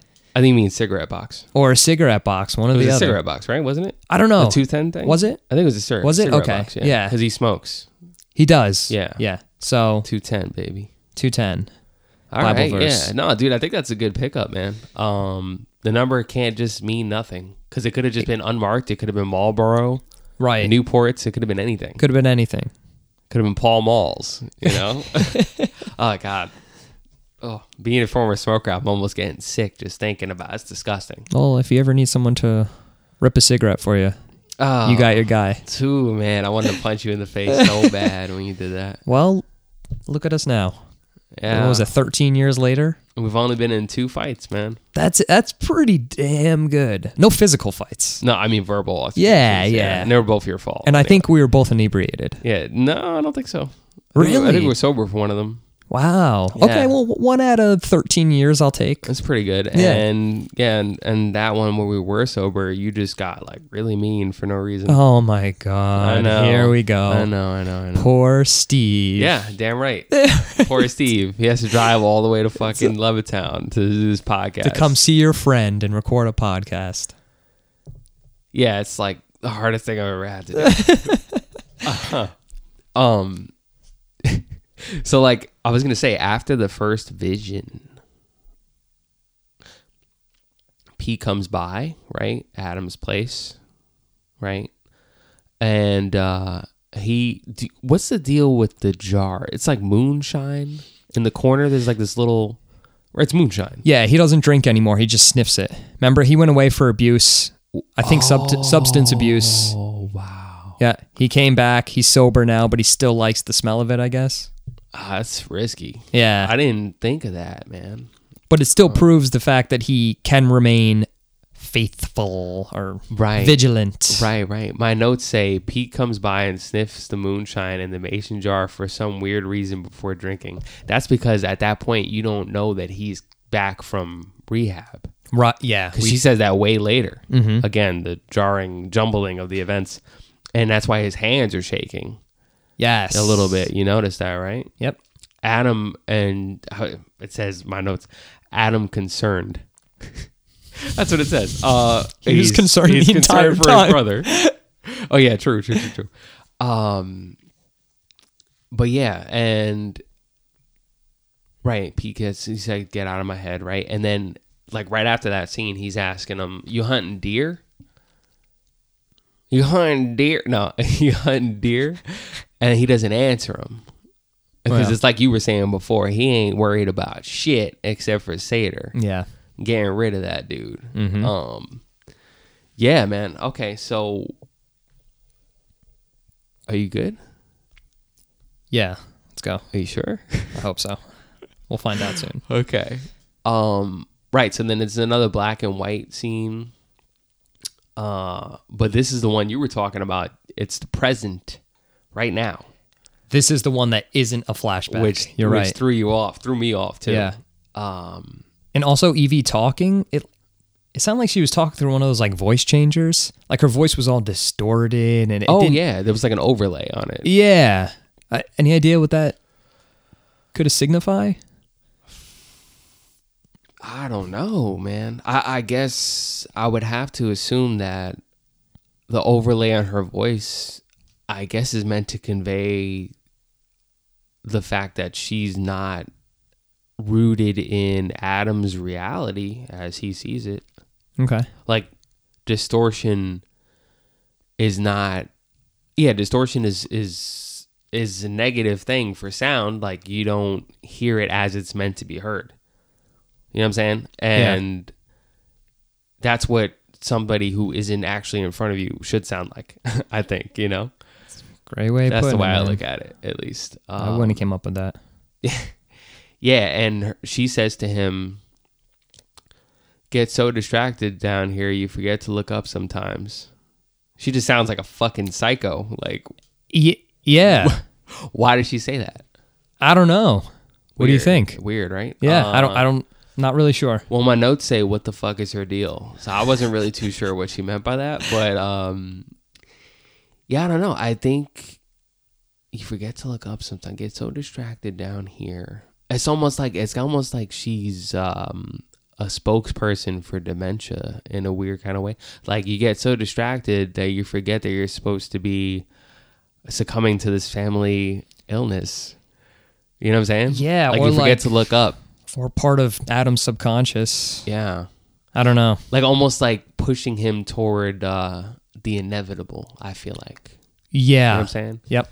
Like, you forget to look up at what everybody else is doing, and they're suffering from the same condition or anything, alcoholism, you know, in Pete's case. Yeah, because it seems like she's kind of encouraging him to lean more towards Sator. Right, mm-hmm. Exactly. Okay, so she's fishy, to say the least.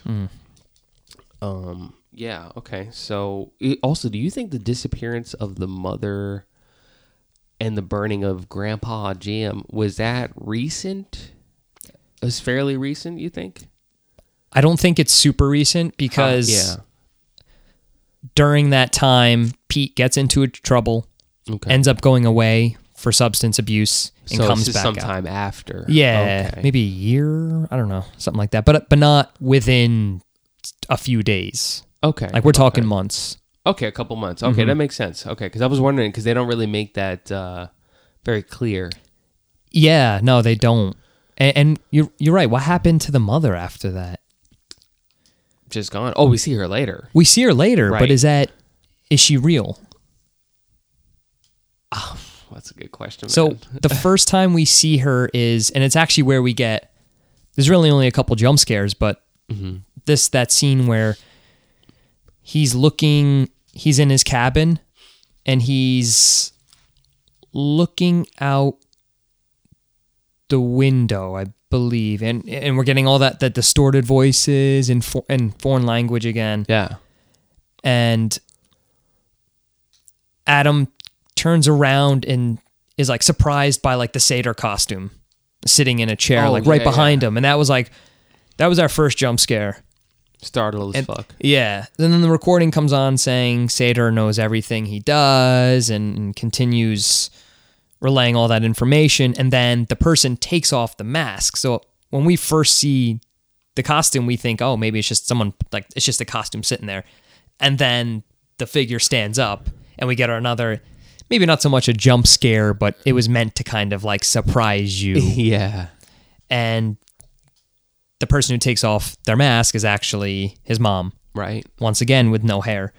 And she points at the picture from the deer cam and says, what can't be seen in the dark is shown in the light. Uh-huh. The lantern goes out and she's gone. So that's the first time and maybe the only time we see her, right? After the intro? No, we see her one more time at the very end. Like in the last frame? In the last frame. Okay, yeah, Yep. right. That's what I thought. I was like, I couldn't remember for sure. But she was giving him a hint there. Look at the picture. Yeah. But like turn up the brightness. Yeah, turn up the brightness. Yeah, get real modern with it. Once again, light. Yeah. Yeah, and coming then into play here. Yeah, and then he sees again,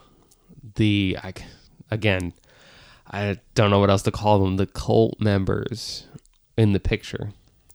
Yeah. After he does that, right? Yep. And I don't know, man. Like, why alert him to that and then just peace out real quick? It's very strange. Yeah. Like, what's the purpose behind that? Once again, just trying to guide him closer To Sator. to Sator, which I think is inevitable for him. I You think he's gone from the beginning? Like, there's no way he could avoid it. You're thinking? yeah, I think so, man. That seems fair. I think. Yeah, I think mean, isolating him doesn't help either. doesn't. I guess they feel were like- trying to protect family because, like, let's admit they all know that Sator exists, Right. and whether or not they want to accept him as their savior or try and fight against it, they all know that he exists, and they all know what can happen when someone falls victim to Sator. I want to say right. falls victim, right? Because then the sacrifice is offered. They can get right. They So can get violent. yeah, I guess. Right. they were Yeah. protecting themselves more than Adam, is what I was thinking, and that's why Deborah felt bad because it was for Right. her, not for him. Right, but don't say if you Pete. Don't say you feel bad though, because Deborah gonna be like, "Give me a goddamn break." That's my favorite line in this movie. Yeah. Honestly. It's pretty great. All good acting too. Pretty solid. That's honestly that scene where she says that. That was the only time where I was like, I didn't know about the acting there. Yeah, but It almost came off as disingenuous, but yeah. But I was still, I think she did a good job still, I think. And Pete is Jordan's hometown friend, so they've been buddies since like 7th grade. No shit. They actually, Michael Daniel, that guy? yeah, Yeah. they actually worked. They worked wedding photography together Wow. for several years. Yep. That's cool, man. Mhm. Yeah, so many real world connections in this movie, man. Yeah. I guess when weird. you have a limited budget, you're trying to find You got to beg your friends. to pretty help much. you. Yeah. Oh my god. Okay, so a little before that, by the way, the dog runs off. Remember that? You know when a dog runs off, that some shit's going down. It's going after a snack. You get the fuck out of Probably. there.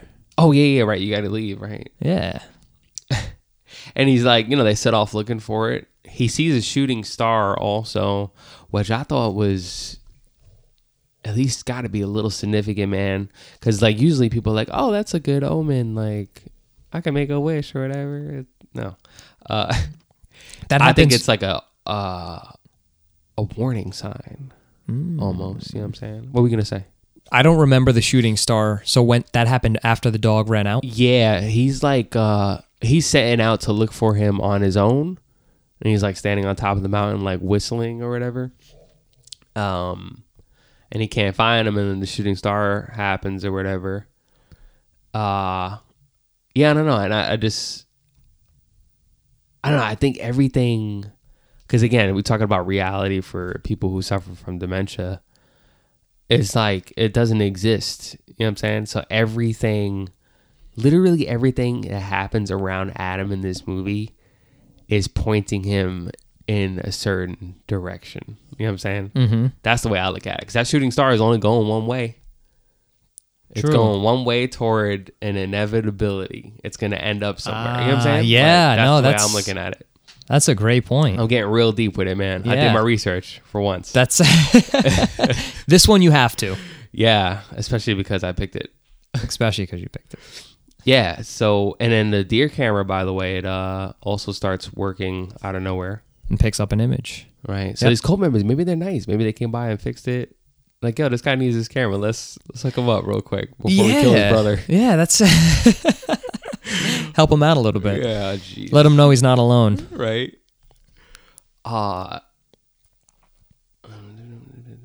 So after that, we Yeah. go back to the black and white. Yes. Right, and now we're back at the house. Pete's at his grandma's house. We know that Grandma Nanny is suffering from dementia. Grandma explains a little more that Sator can get into her brain and would tell her everything. That Sator would help her become a person. We also find out during this scene that Pete and Adam are brothers.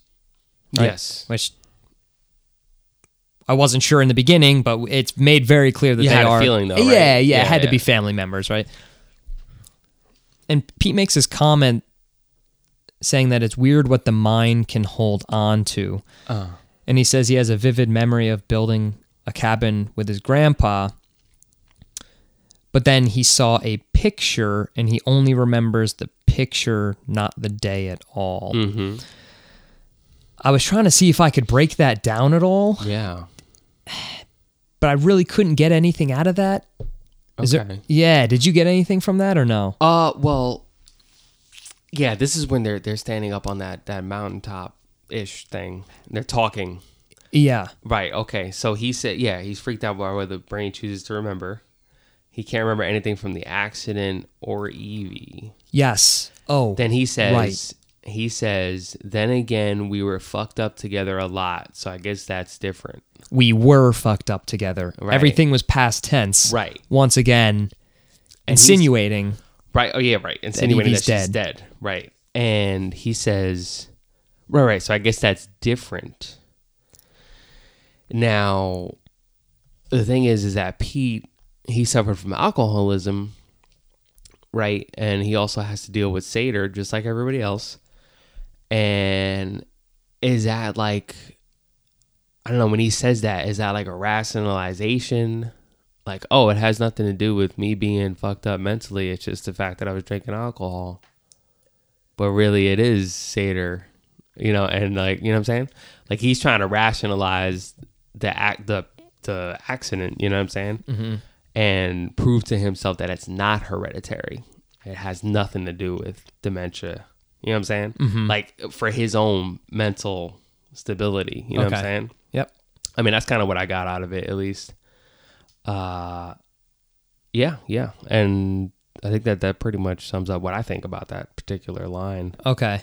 Yeah, because then afterwards, we get a knocking at the door after that whole line, and Adam goes out to inspect it, and it's Evie out in the night. And that's when she says she brought something from his grandma's, and it's a photo album, and she makes that comment. It was that she's glad Pete made it out of the accident okay. Yeah. Fuck Evie, though. Yeah, fuck Evie. I'm glad Pete made it out, but fuck me. Still creepy Who as shit. cares? Yeah. Yeah. What were we going to say? Oh, no, because then we see the woman from the beginning of the movie in the photo album, and that's when we find out that it's The mom. the mom. Right. Oh, yeah, that photo was creepy, man. Yeah, it was like lifeless, right? Yeah. Like, I don't know. Pictures like that where people stare directly at the camera freak me out a little bit. I think that's why the end scene bothered me a lot.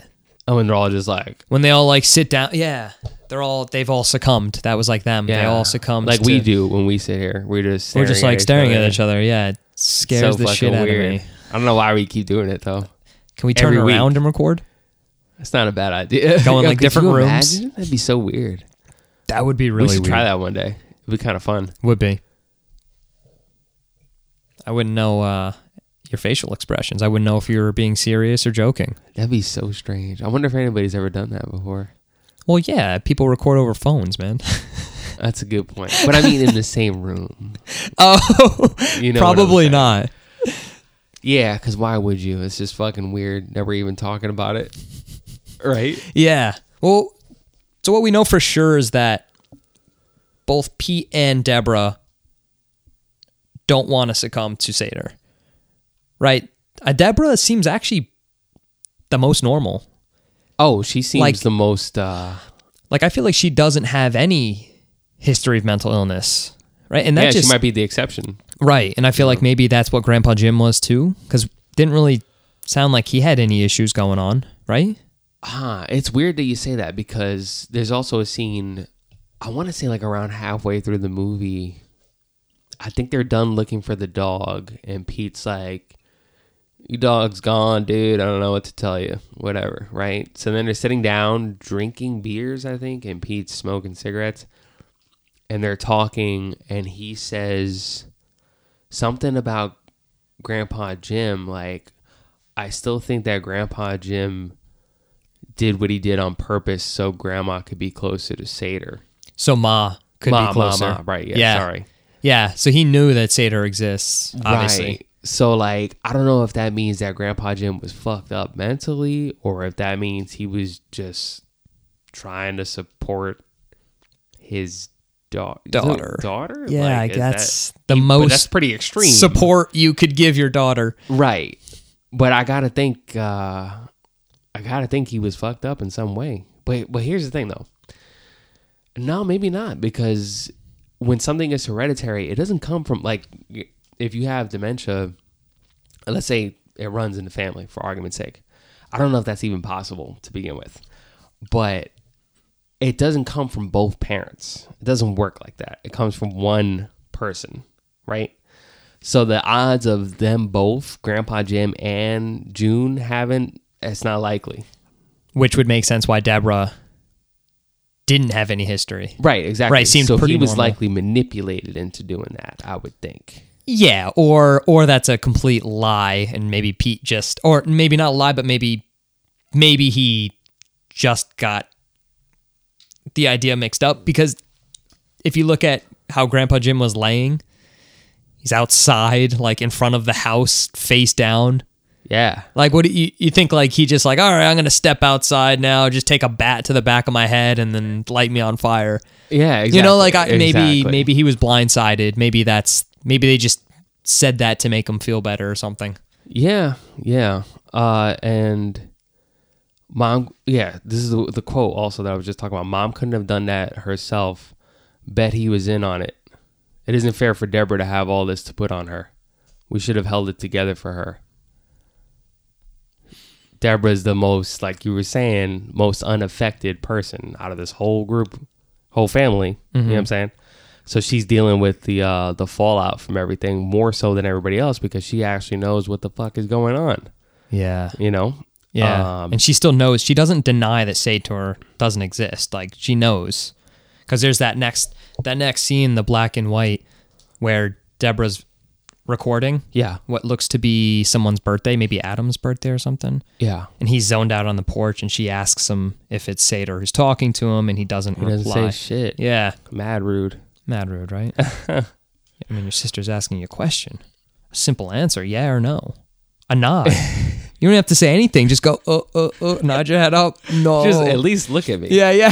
When I'm talking to you. Also, with Deborah, there's another quote, by the way. I pull a lot of quotes. I feel like the few words that are spoken in this movie, very important, I feel like. Yeah, I'm glad you did Very this. pertinent. Yeah. It is.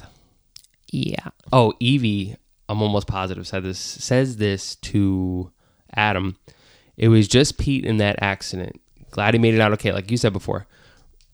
you're really lucky to have someone like Deborah again, because Deborah is totally fine. Trying to keep him grounded. Yeah, by isolating him, because that's the first thing you should do. What? So then maybe Evie wasn't. Dude, this is where thing. she doesn't make sense. The ambiguity is right. Tough. I still would say Evie's dead already at this point, right, from the accident, only because when someone appears to you post-mortem, like if they're passed away, right, and I don't think Adam and Evie even had a relationship with each other at all. I don't think. Yeah. Because like if she's getting trashed with Pete all the time, when would they be hanging out? You know what I'm saying? Right. Because if he was that bad, it's likely that he was spending all of his time with Evie and Evie only, probably. You know what I'm saying? Right. Like codependency.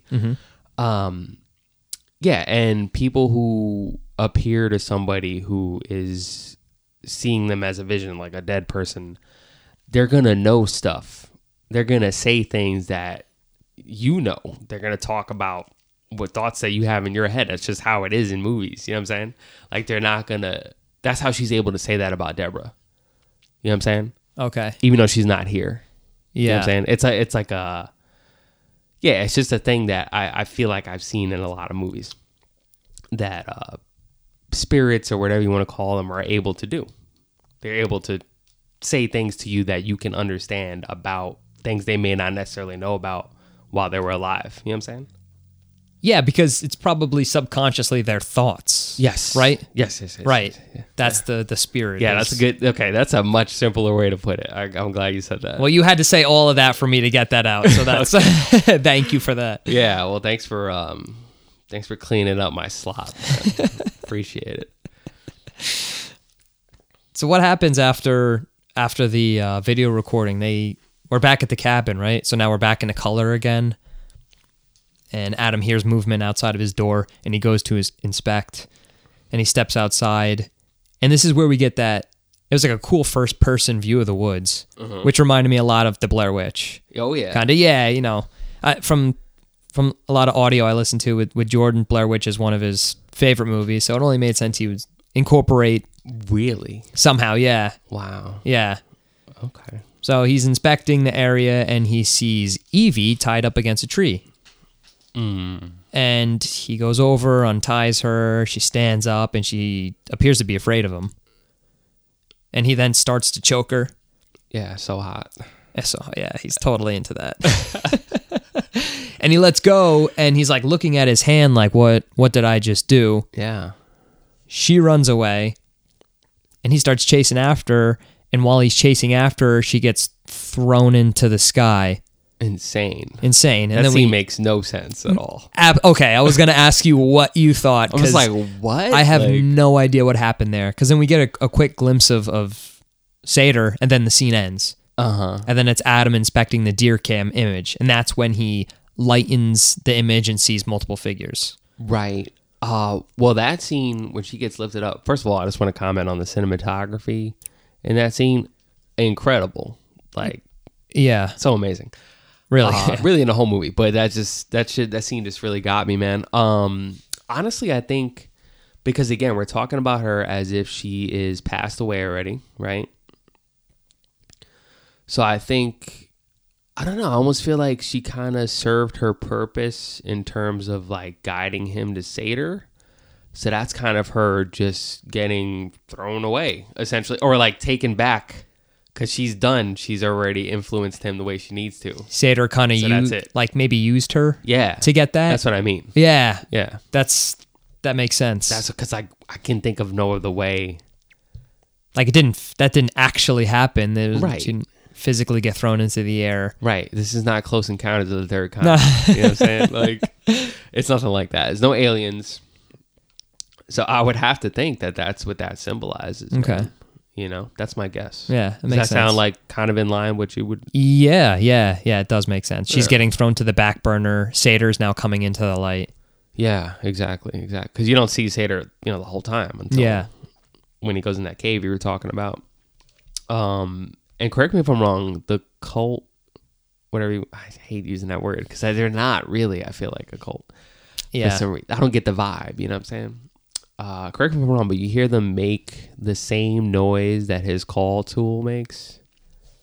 Like when he's after she gets thrown up in the sky, you hear that noise.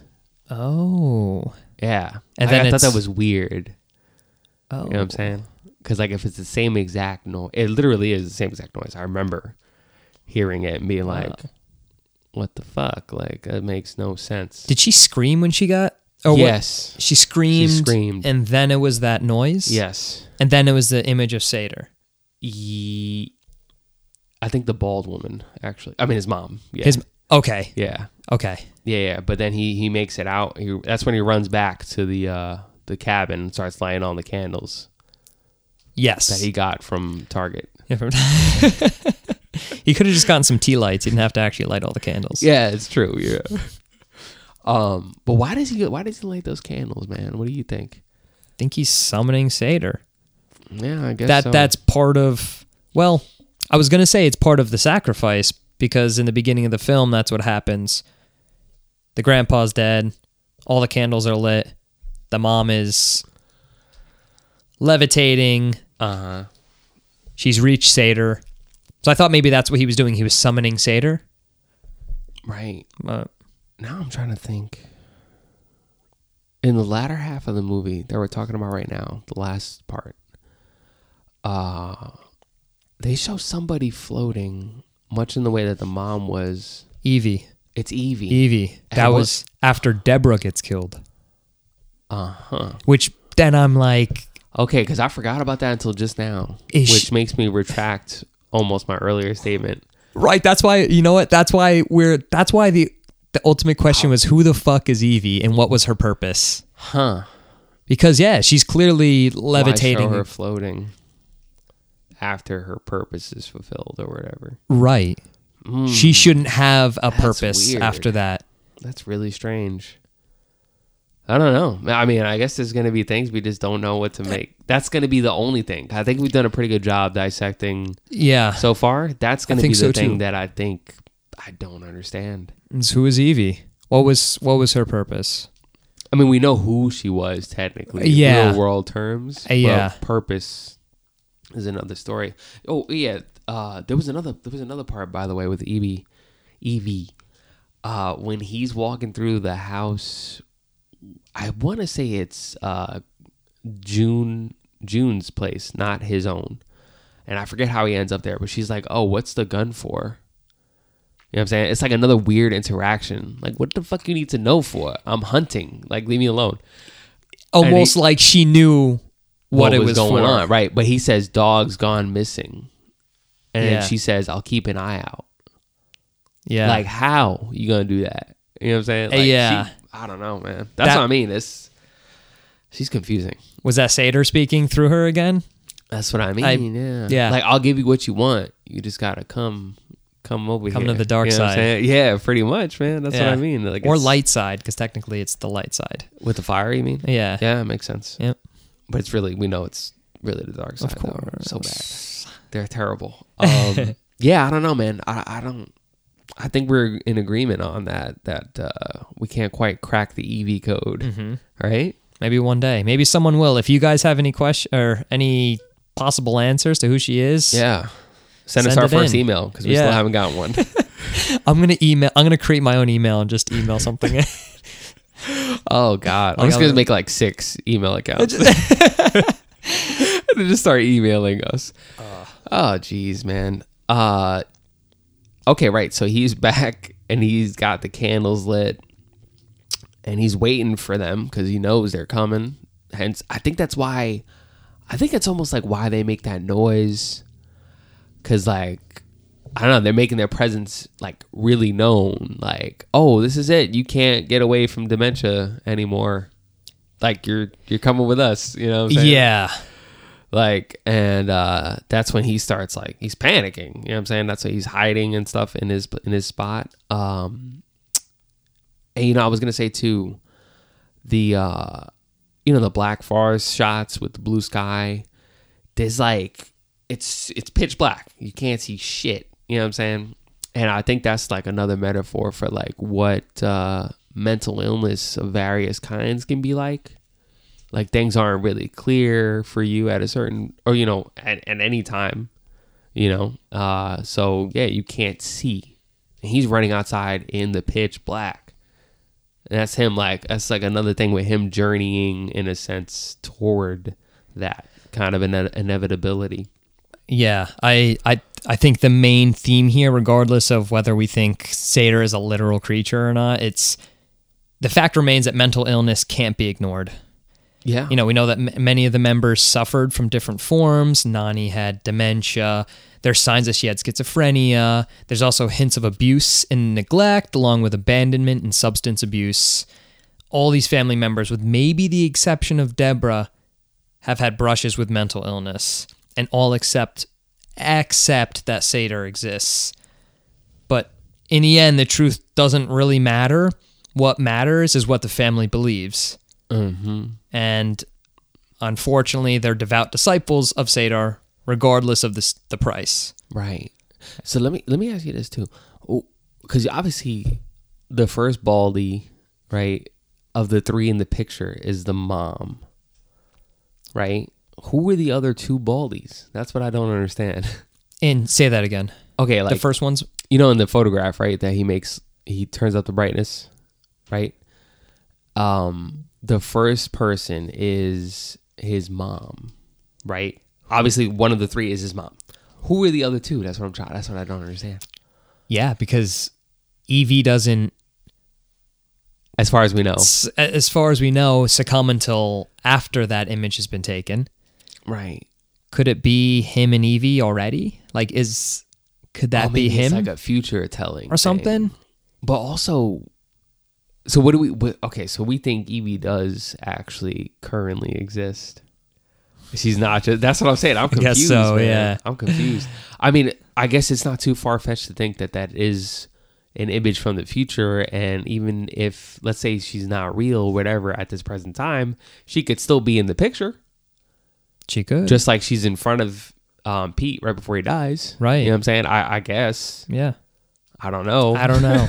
Yeah, I'm not sure who else, unless it's maybe no one else. Well, because we know that mental illness is it's been in their family for generations. I don't think it started with his nanny. I think it obviously fat chance. Yeah, right. Good point. I think it goes back several generations before so it could that. Be somebody like way older. Right. Maybe that's his fear of. The fact that this illness is, like we've reiterated multiple times, coming for him. Yeah. And there's no avoiding it. Yeah. Okay. No. That's a good point, man. I hadn't thought of that. It probably is like a older family member. Yeah, possibly. I guess. Yeah. Okay. Yeah. Okay. Yeah. Yeah. Okay. So they come for him, and he basically waits for them to get in the house. He just takes off running. He's gone. Oh no, we talked about this. Oh, my bad. I'm sorry. No worries. I'm sorry, man. I want to see how far you would go before before I realize that's fucked up. It's so I got a little mixed up, man. It's your fault though, because you keep jumping around. So that's what we're doing, baby. I gotta get it on record that it's not my fault. It's always Steve's fault. So when he's meeting Sator, is that around the same time? Yeah, no, because that's when Pete and Deborah are arguing with each other or whatever, and when they embrace, and he has his 210 cigarettes and stuff. Yep. Right. Yeah. Okay. So that scene happens. We end that scene with Deborah and Pete, and then we get to the scene where Pete's crawling through the snow to get to Adam's cabin. Right. So this is where we get towards the end of the movie, where Pete goes in, he sniffs the moonshine again, he's kind of just sitting down, and we get Adam, who comes up behind him and violently with it looked like a horn.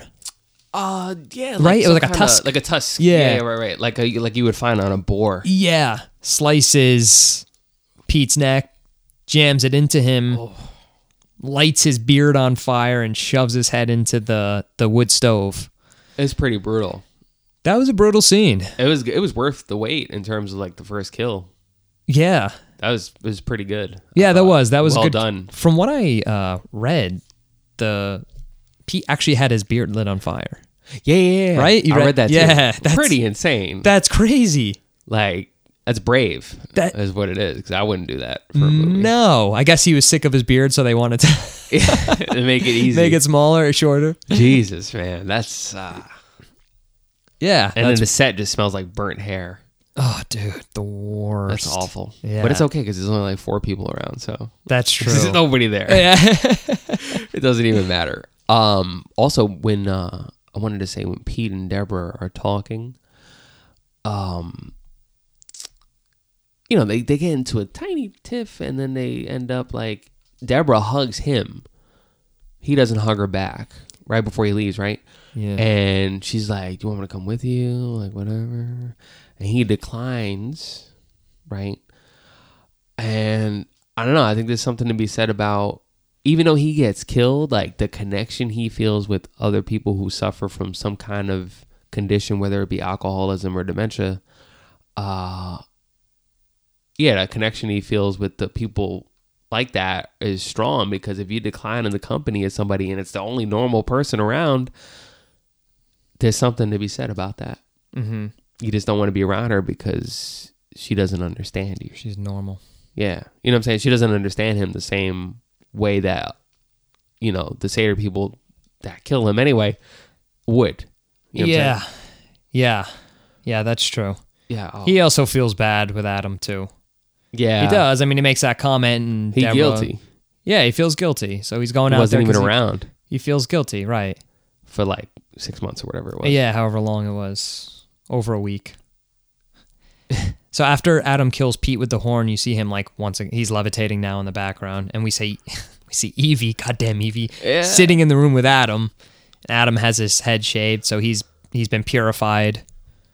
He's eyebrows too, right? Oh yeah, everything. Horrible. I'm assuming the butt hair too.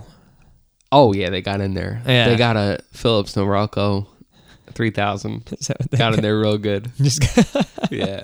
You know, man, Norelco makes the best. Well, now there's Manscaped. You know about that company? Yeah. Yeah. Yeah. For $1 a month. They literally talk about, without saying it, they're like, you can shave your butt crack. Yeah. It's that. It's that specific. Yeah. It's that smooth. It's scary. And it's that durable. Yeah. Oh, God. The onset of like men's shaving technology is making me a little uncomfortable. I'll be honest. Yeah. It's kind of terrifying. Mm-hmm. In any case. Is it because you have to get your hair cut tomorrow? Yeah, that's why. I really don't want to. You need it. I know. Just like you do. No. That's false. Okay. So false. I don't think so. Wait, so Pete dies first. Pete dies, and we get to our next scene where Grandma is standing up, and she sees Adam in the corner of the room, standing by like the door. That was a creepy scene, I thought. He just stand there in his long johns. Yeah. All shaven. She like chuckles. Yeah, dude. Fucking weird. Yeah, and Debbie's sitting perpendicular, so she can only see Grandma. She can't see Adam. You going to bed? Yeah. Like, she's not... I guess Grandma does it all the time, so she's not too concerned that she's, like, just laughing, looking in the distance. Right, because she's old, man. Even if you don't have dementia, if you're old, you just laugh at Yeah, stuff for no she reason. probably does it all day. So Debbie's not too concerned, but once she's trying to find Grandma and Grandma's missing, Debbie goes looking for her. She ends up outside where she encounters Adam, who ends up nearly choking her to death, but lets go right before she stops breathing, at which point Evie lights her ass on fire, burns her alive, and then levitates. Yeah. Once again. When she might be alive or dead. Or dead. We're not sure. We're not really sure. But at the end of the story, Adam goes into the room where the first scene happened with his mom. Uh-huh. And he walks in and he sits down, and next to him is his nanny and his mother. Are you sure it's the mom? Who could we? The reason I ask Yeah. is because think I remember in a separate room by themselves. I thought it was his mom sitting on the bed next to the dog. I was almost positive. I Really? could be wrong.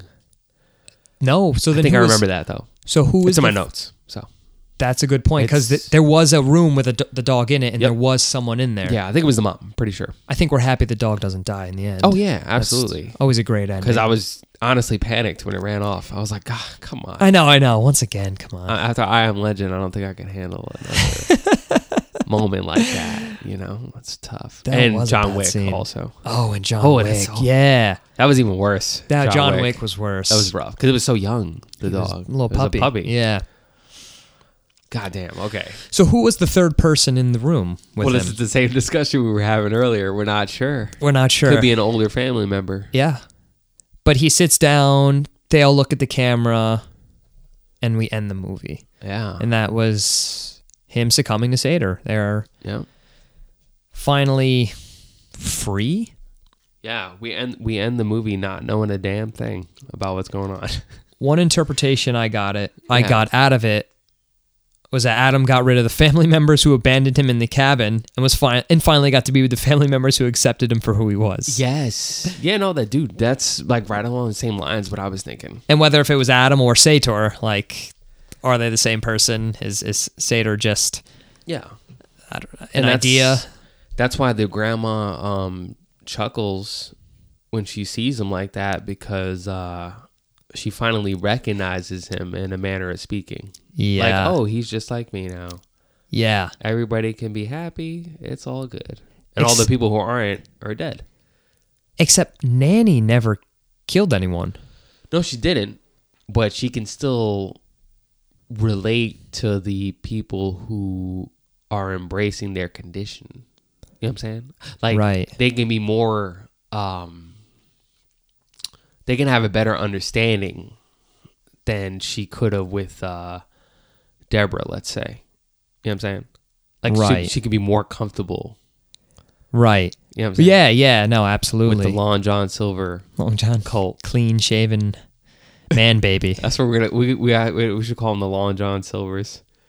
Man baby. Man babies. All right. Oh my god. Yeah, no, but that's what I mean. Like, that's why she chuckles, man, because you know, any interaction she may have had with Adam, I don't think she even does, would have been thwarted by the fact that he wasn't succumbing yet, you know? This is a I mean, quote. that's why they're chilling on the couch. Yeah. Yeah. This is a Yeah. quote that I read saying that Sator is a metaphor for the debilitating toll mental illness can have on the sufferer and their family, which is what we thought. There was no monster chasing Adam except for himself. His condition had been creeping ever closer, barely controlled for years, right? What we thought. The final haunting shot is his surrender and joining of the family. Yeah. So, pretty spot on, man, for I think we hit it pretty good, man, except for Evie. except for Evie. Yeah. Cuz nobody knows what her deal is. Just take Evie out. Just take her out of the movie. And my rating would be higher. Wow, that's fucked up. Well, I can see where like viewers might not be a huge fan Oh, 100%. in the dude. sense that we've done our research and we still haven't answered all the questions. Yeah. Some people just want to see a movie because they don't want to have to really pay attention. They want to sit down and relax. And this seemed more like a project. Thought-provoking. Very thought-provoking. It felt more like an art project. Right. Almost, than a film. Like, if you don't like thinking about movies, you should probably buy tickets for Fast and the Furious 9 Oh, God. and not watch this. 100% agree. You see the trailer for that? I didn't even know there was another one Oh, my coming God. out. It looks so stupid. I could imagine. I don't know how people still want to see those movies. Me neither, man. I mean, I love me some John Cena, though. He's pretty great. Is I think he that's in who that? it is. Is that what I'm thinking of? Is John he? Cena? The Rock is in it. I think it's John Cena, dude. No, John Cena's playing Vin Diesel's brother. I'm pretty sure it's John Cena. I hope I don't sound The stupid. Rock's in it. I'm waiting for Dave Bautista to get a role. I can't believe he hasn't already. I know. But one thing John Cena does look good in, or I hope will be good, is the new Suicide Squad. Did you see the trailer? Oh, dude, he plays the guy with the toilet Yeah, I don't. Yeah, That's what Idris Elba was saying. is it? He's like, we're gonna listen to a guy with a toilet seat for a head or something. Yeah. That shit looks great. Before we get any further, what's your rating, by the way? Oh man, I know. I trying to decide if I want to raise my rating. I'll give you my before and all right. I'll do this. So my rating before the discussion. Yeah. I feel like I should give this 3 ratings. My first watch. Wow, okay. My first watch. No. I'll just give. So I rated it at 6.5. Okay. I put it at 6.5. It's a good movie. It's not a great movie. It's not without flaw, but you have to give this director credit, man. Oh man, yeah. It's like I said, it's an art project. This guy worked day and night. He learned how to color grade. He learned how to stage design. He built the fucking cabin. I don't know what director has put, or whatever, he's everything, has put more commitment into a movie besides this guy. Right. So just on that alone, I would give it 6.5. After our discussion, I could increase it to about 7. Okay. I think I could do with 7. Okay. Like I said, it's not without its flaws, but the cinematography looked perfect. And this is a guy who didn't know how to do any of this stuff. Yeah. But I mean, well, maybe he did because he was a wedding photographer. I'm sure he had some idea. Yeah, but yeah, I think I'd be okay with putting it at a 7. Okay, totally fair, man. I mean, yeah, they could make an entire Oscar category just for him. Like, oh, the person who did everything. Yeah, and he'd be the only one in it, right? The only one, yeah. But yeah, man, you? I'm actually right there with you at a 7. I had it at a 6 beforehand, but then I did the research. Started looking into everything that what it meant and all that, and thinking about how much work he put into it. Man, you just gotta give him some kind of credit for that. Like you said, it's a 7 out of 10, man. For sure. Solid movie. If like we said, if you're not a Fast and the Furious fan, then you'll like this movie. I mean, there's no cars, so it's good. There's one. There's a truck, but right. No, there's 2 actually. Oh, there's 2. Yeah, very briefly in the movie. Truck and then Deborah's truck. You might appreciate they're older trucks, so yeah. I don't know, not quite as flashy. Not quite as flashy or as fast. Not quite as furious either. But right, yeah. Oh God. Okay, so that pretty much sums up the review for Sator. So that means my horrible turn at choosing the movie has concluded. At which point we want to find out what Brett has chosen for us for the next episode. I'm so excited. Yeah. So as confusing as this was, it was fun to try and dissect it. And I think doing more movies like that makes more sense. And I think this one kind of fits in that same genre. But for our next movie, I'm going with... Do you want to guess and see if you think I would... I mean, I can guess if it's on the list. It's on the list. It's on the list? Yeah. Okay, let me see. Let me pull out the list. Yeah, I want to see if you're going to guess. This is ridiculous. This is fun, though. All right, let me see.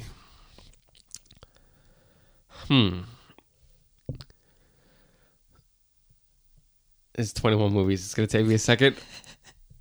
Is it The Dark and the Wicked? No, but that did look good. Okay, damn. You get one more guess. One more guess. Yeah.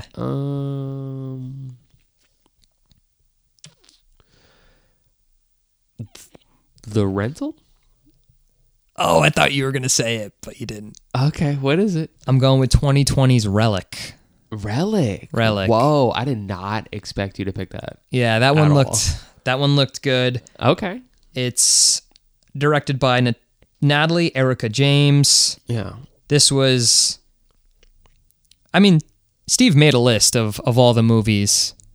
So it was pretty much me going through and picking some of those movies because he did some extensive research. So I got to give the guy credit.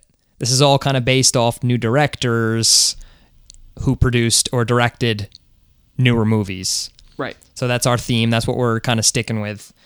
And I went with, like I said, 2020's Relic. And just a very quick synopsis. It says, when family matriarch Edna goes missing, her daughter and granddaughter return home to find her. They discover a haunting presence hanging over the home, which is taking over Edna's mind. Okay, right on, man. Honestly, I had an interest in that movie for quite a while. Like, I saw it randomly somewhere, and I was like, all right. Yeah, it sounds pretty sweet. Cool. Yeah. And I recognized one of the actresses, Bella Heathcote, from The Man in the High Castle on Amazon Prime. I didn't see that, but pretty good show. Yeah, I've heard good things about it. Yeah. Apparently, I'm seeing this just now. Jake Gyllenhaal is producer in this. Relic? Yeah. I didn't know that. I'm seeing it right now, looking at it. So that's legit, dude. Yeah. All right, yeah, man. I'm pumped up to check that out. Cool. Were you done talking about it? My bad. That's it. Okay, I don't want to give anything else away. No, well, for also sure. I haven't seen it yet. So. Yeah, me neither. Kind of hard to give stuff away. Yeah, okay. So the usual, you can find us on social media. Each and every case, it'll be the exact same thing, the name of the podcast. The only exception is Gmail. You got to add 1981 at the end. And whenever possible, all 26 of you, I know you're out there and you can hear this, so just rate, review, and subscribe. It helps us out a ton. Yeah, and that's on Apple Podcasts, right? That's where they're really going to rate. I don't think you can rate anywhere else. Yes. Yes. On Spotify, you can follow. Apple Podcasts, you can rate and follow. Oh, when I say follow, I mean subscribe. And Apple Podcasts, you would be reviewing as well. That's where you would type words, not just leave 4 stars or whatever, So yeah, but all that is appreciated. And don't forget, you can be the first person to send us an email before we start making accounts to do that to ourselves. Okay, so we're going to get out of here, and we will catch you guys next time. Thanks for hanging in there, guys. See you next time.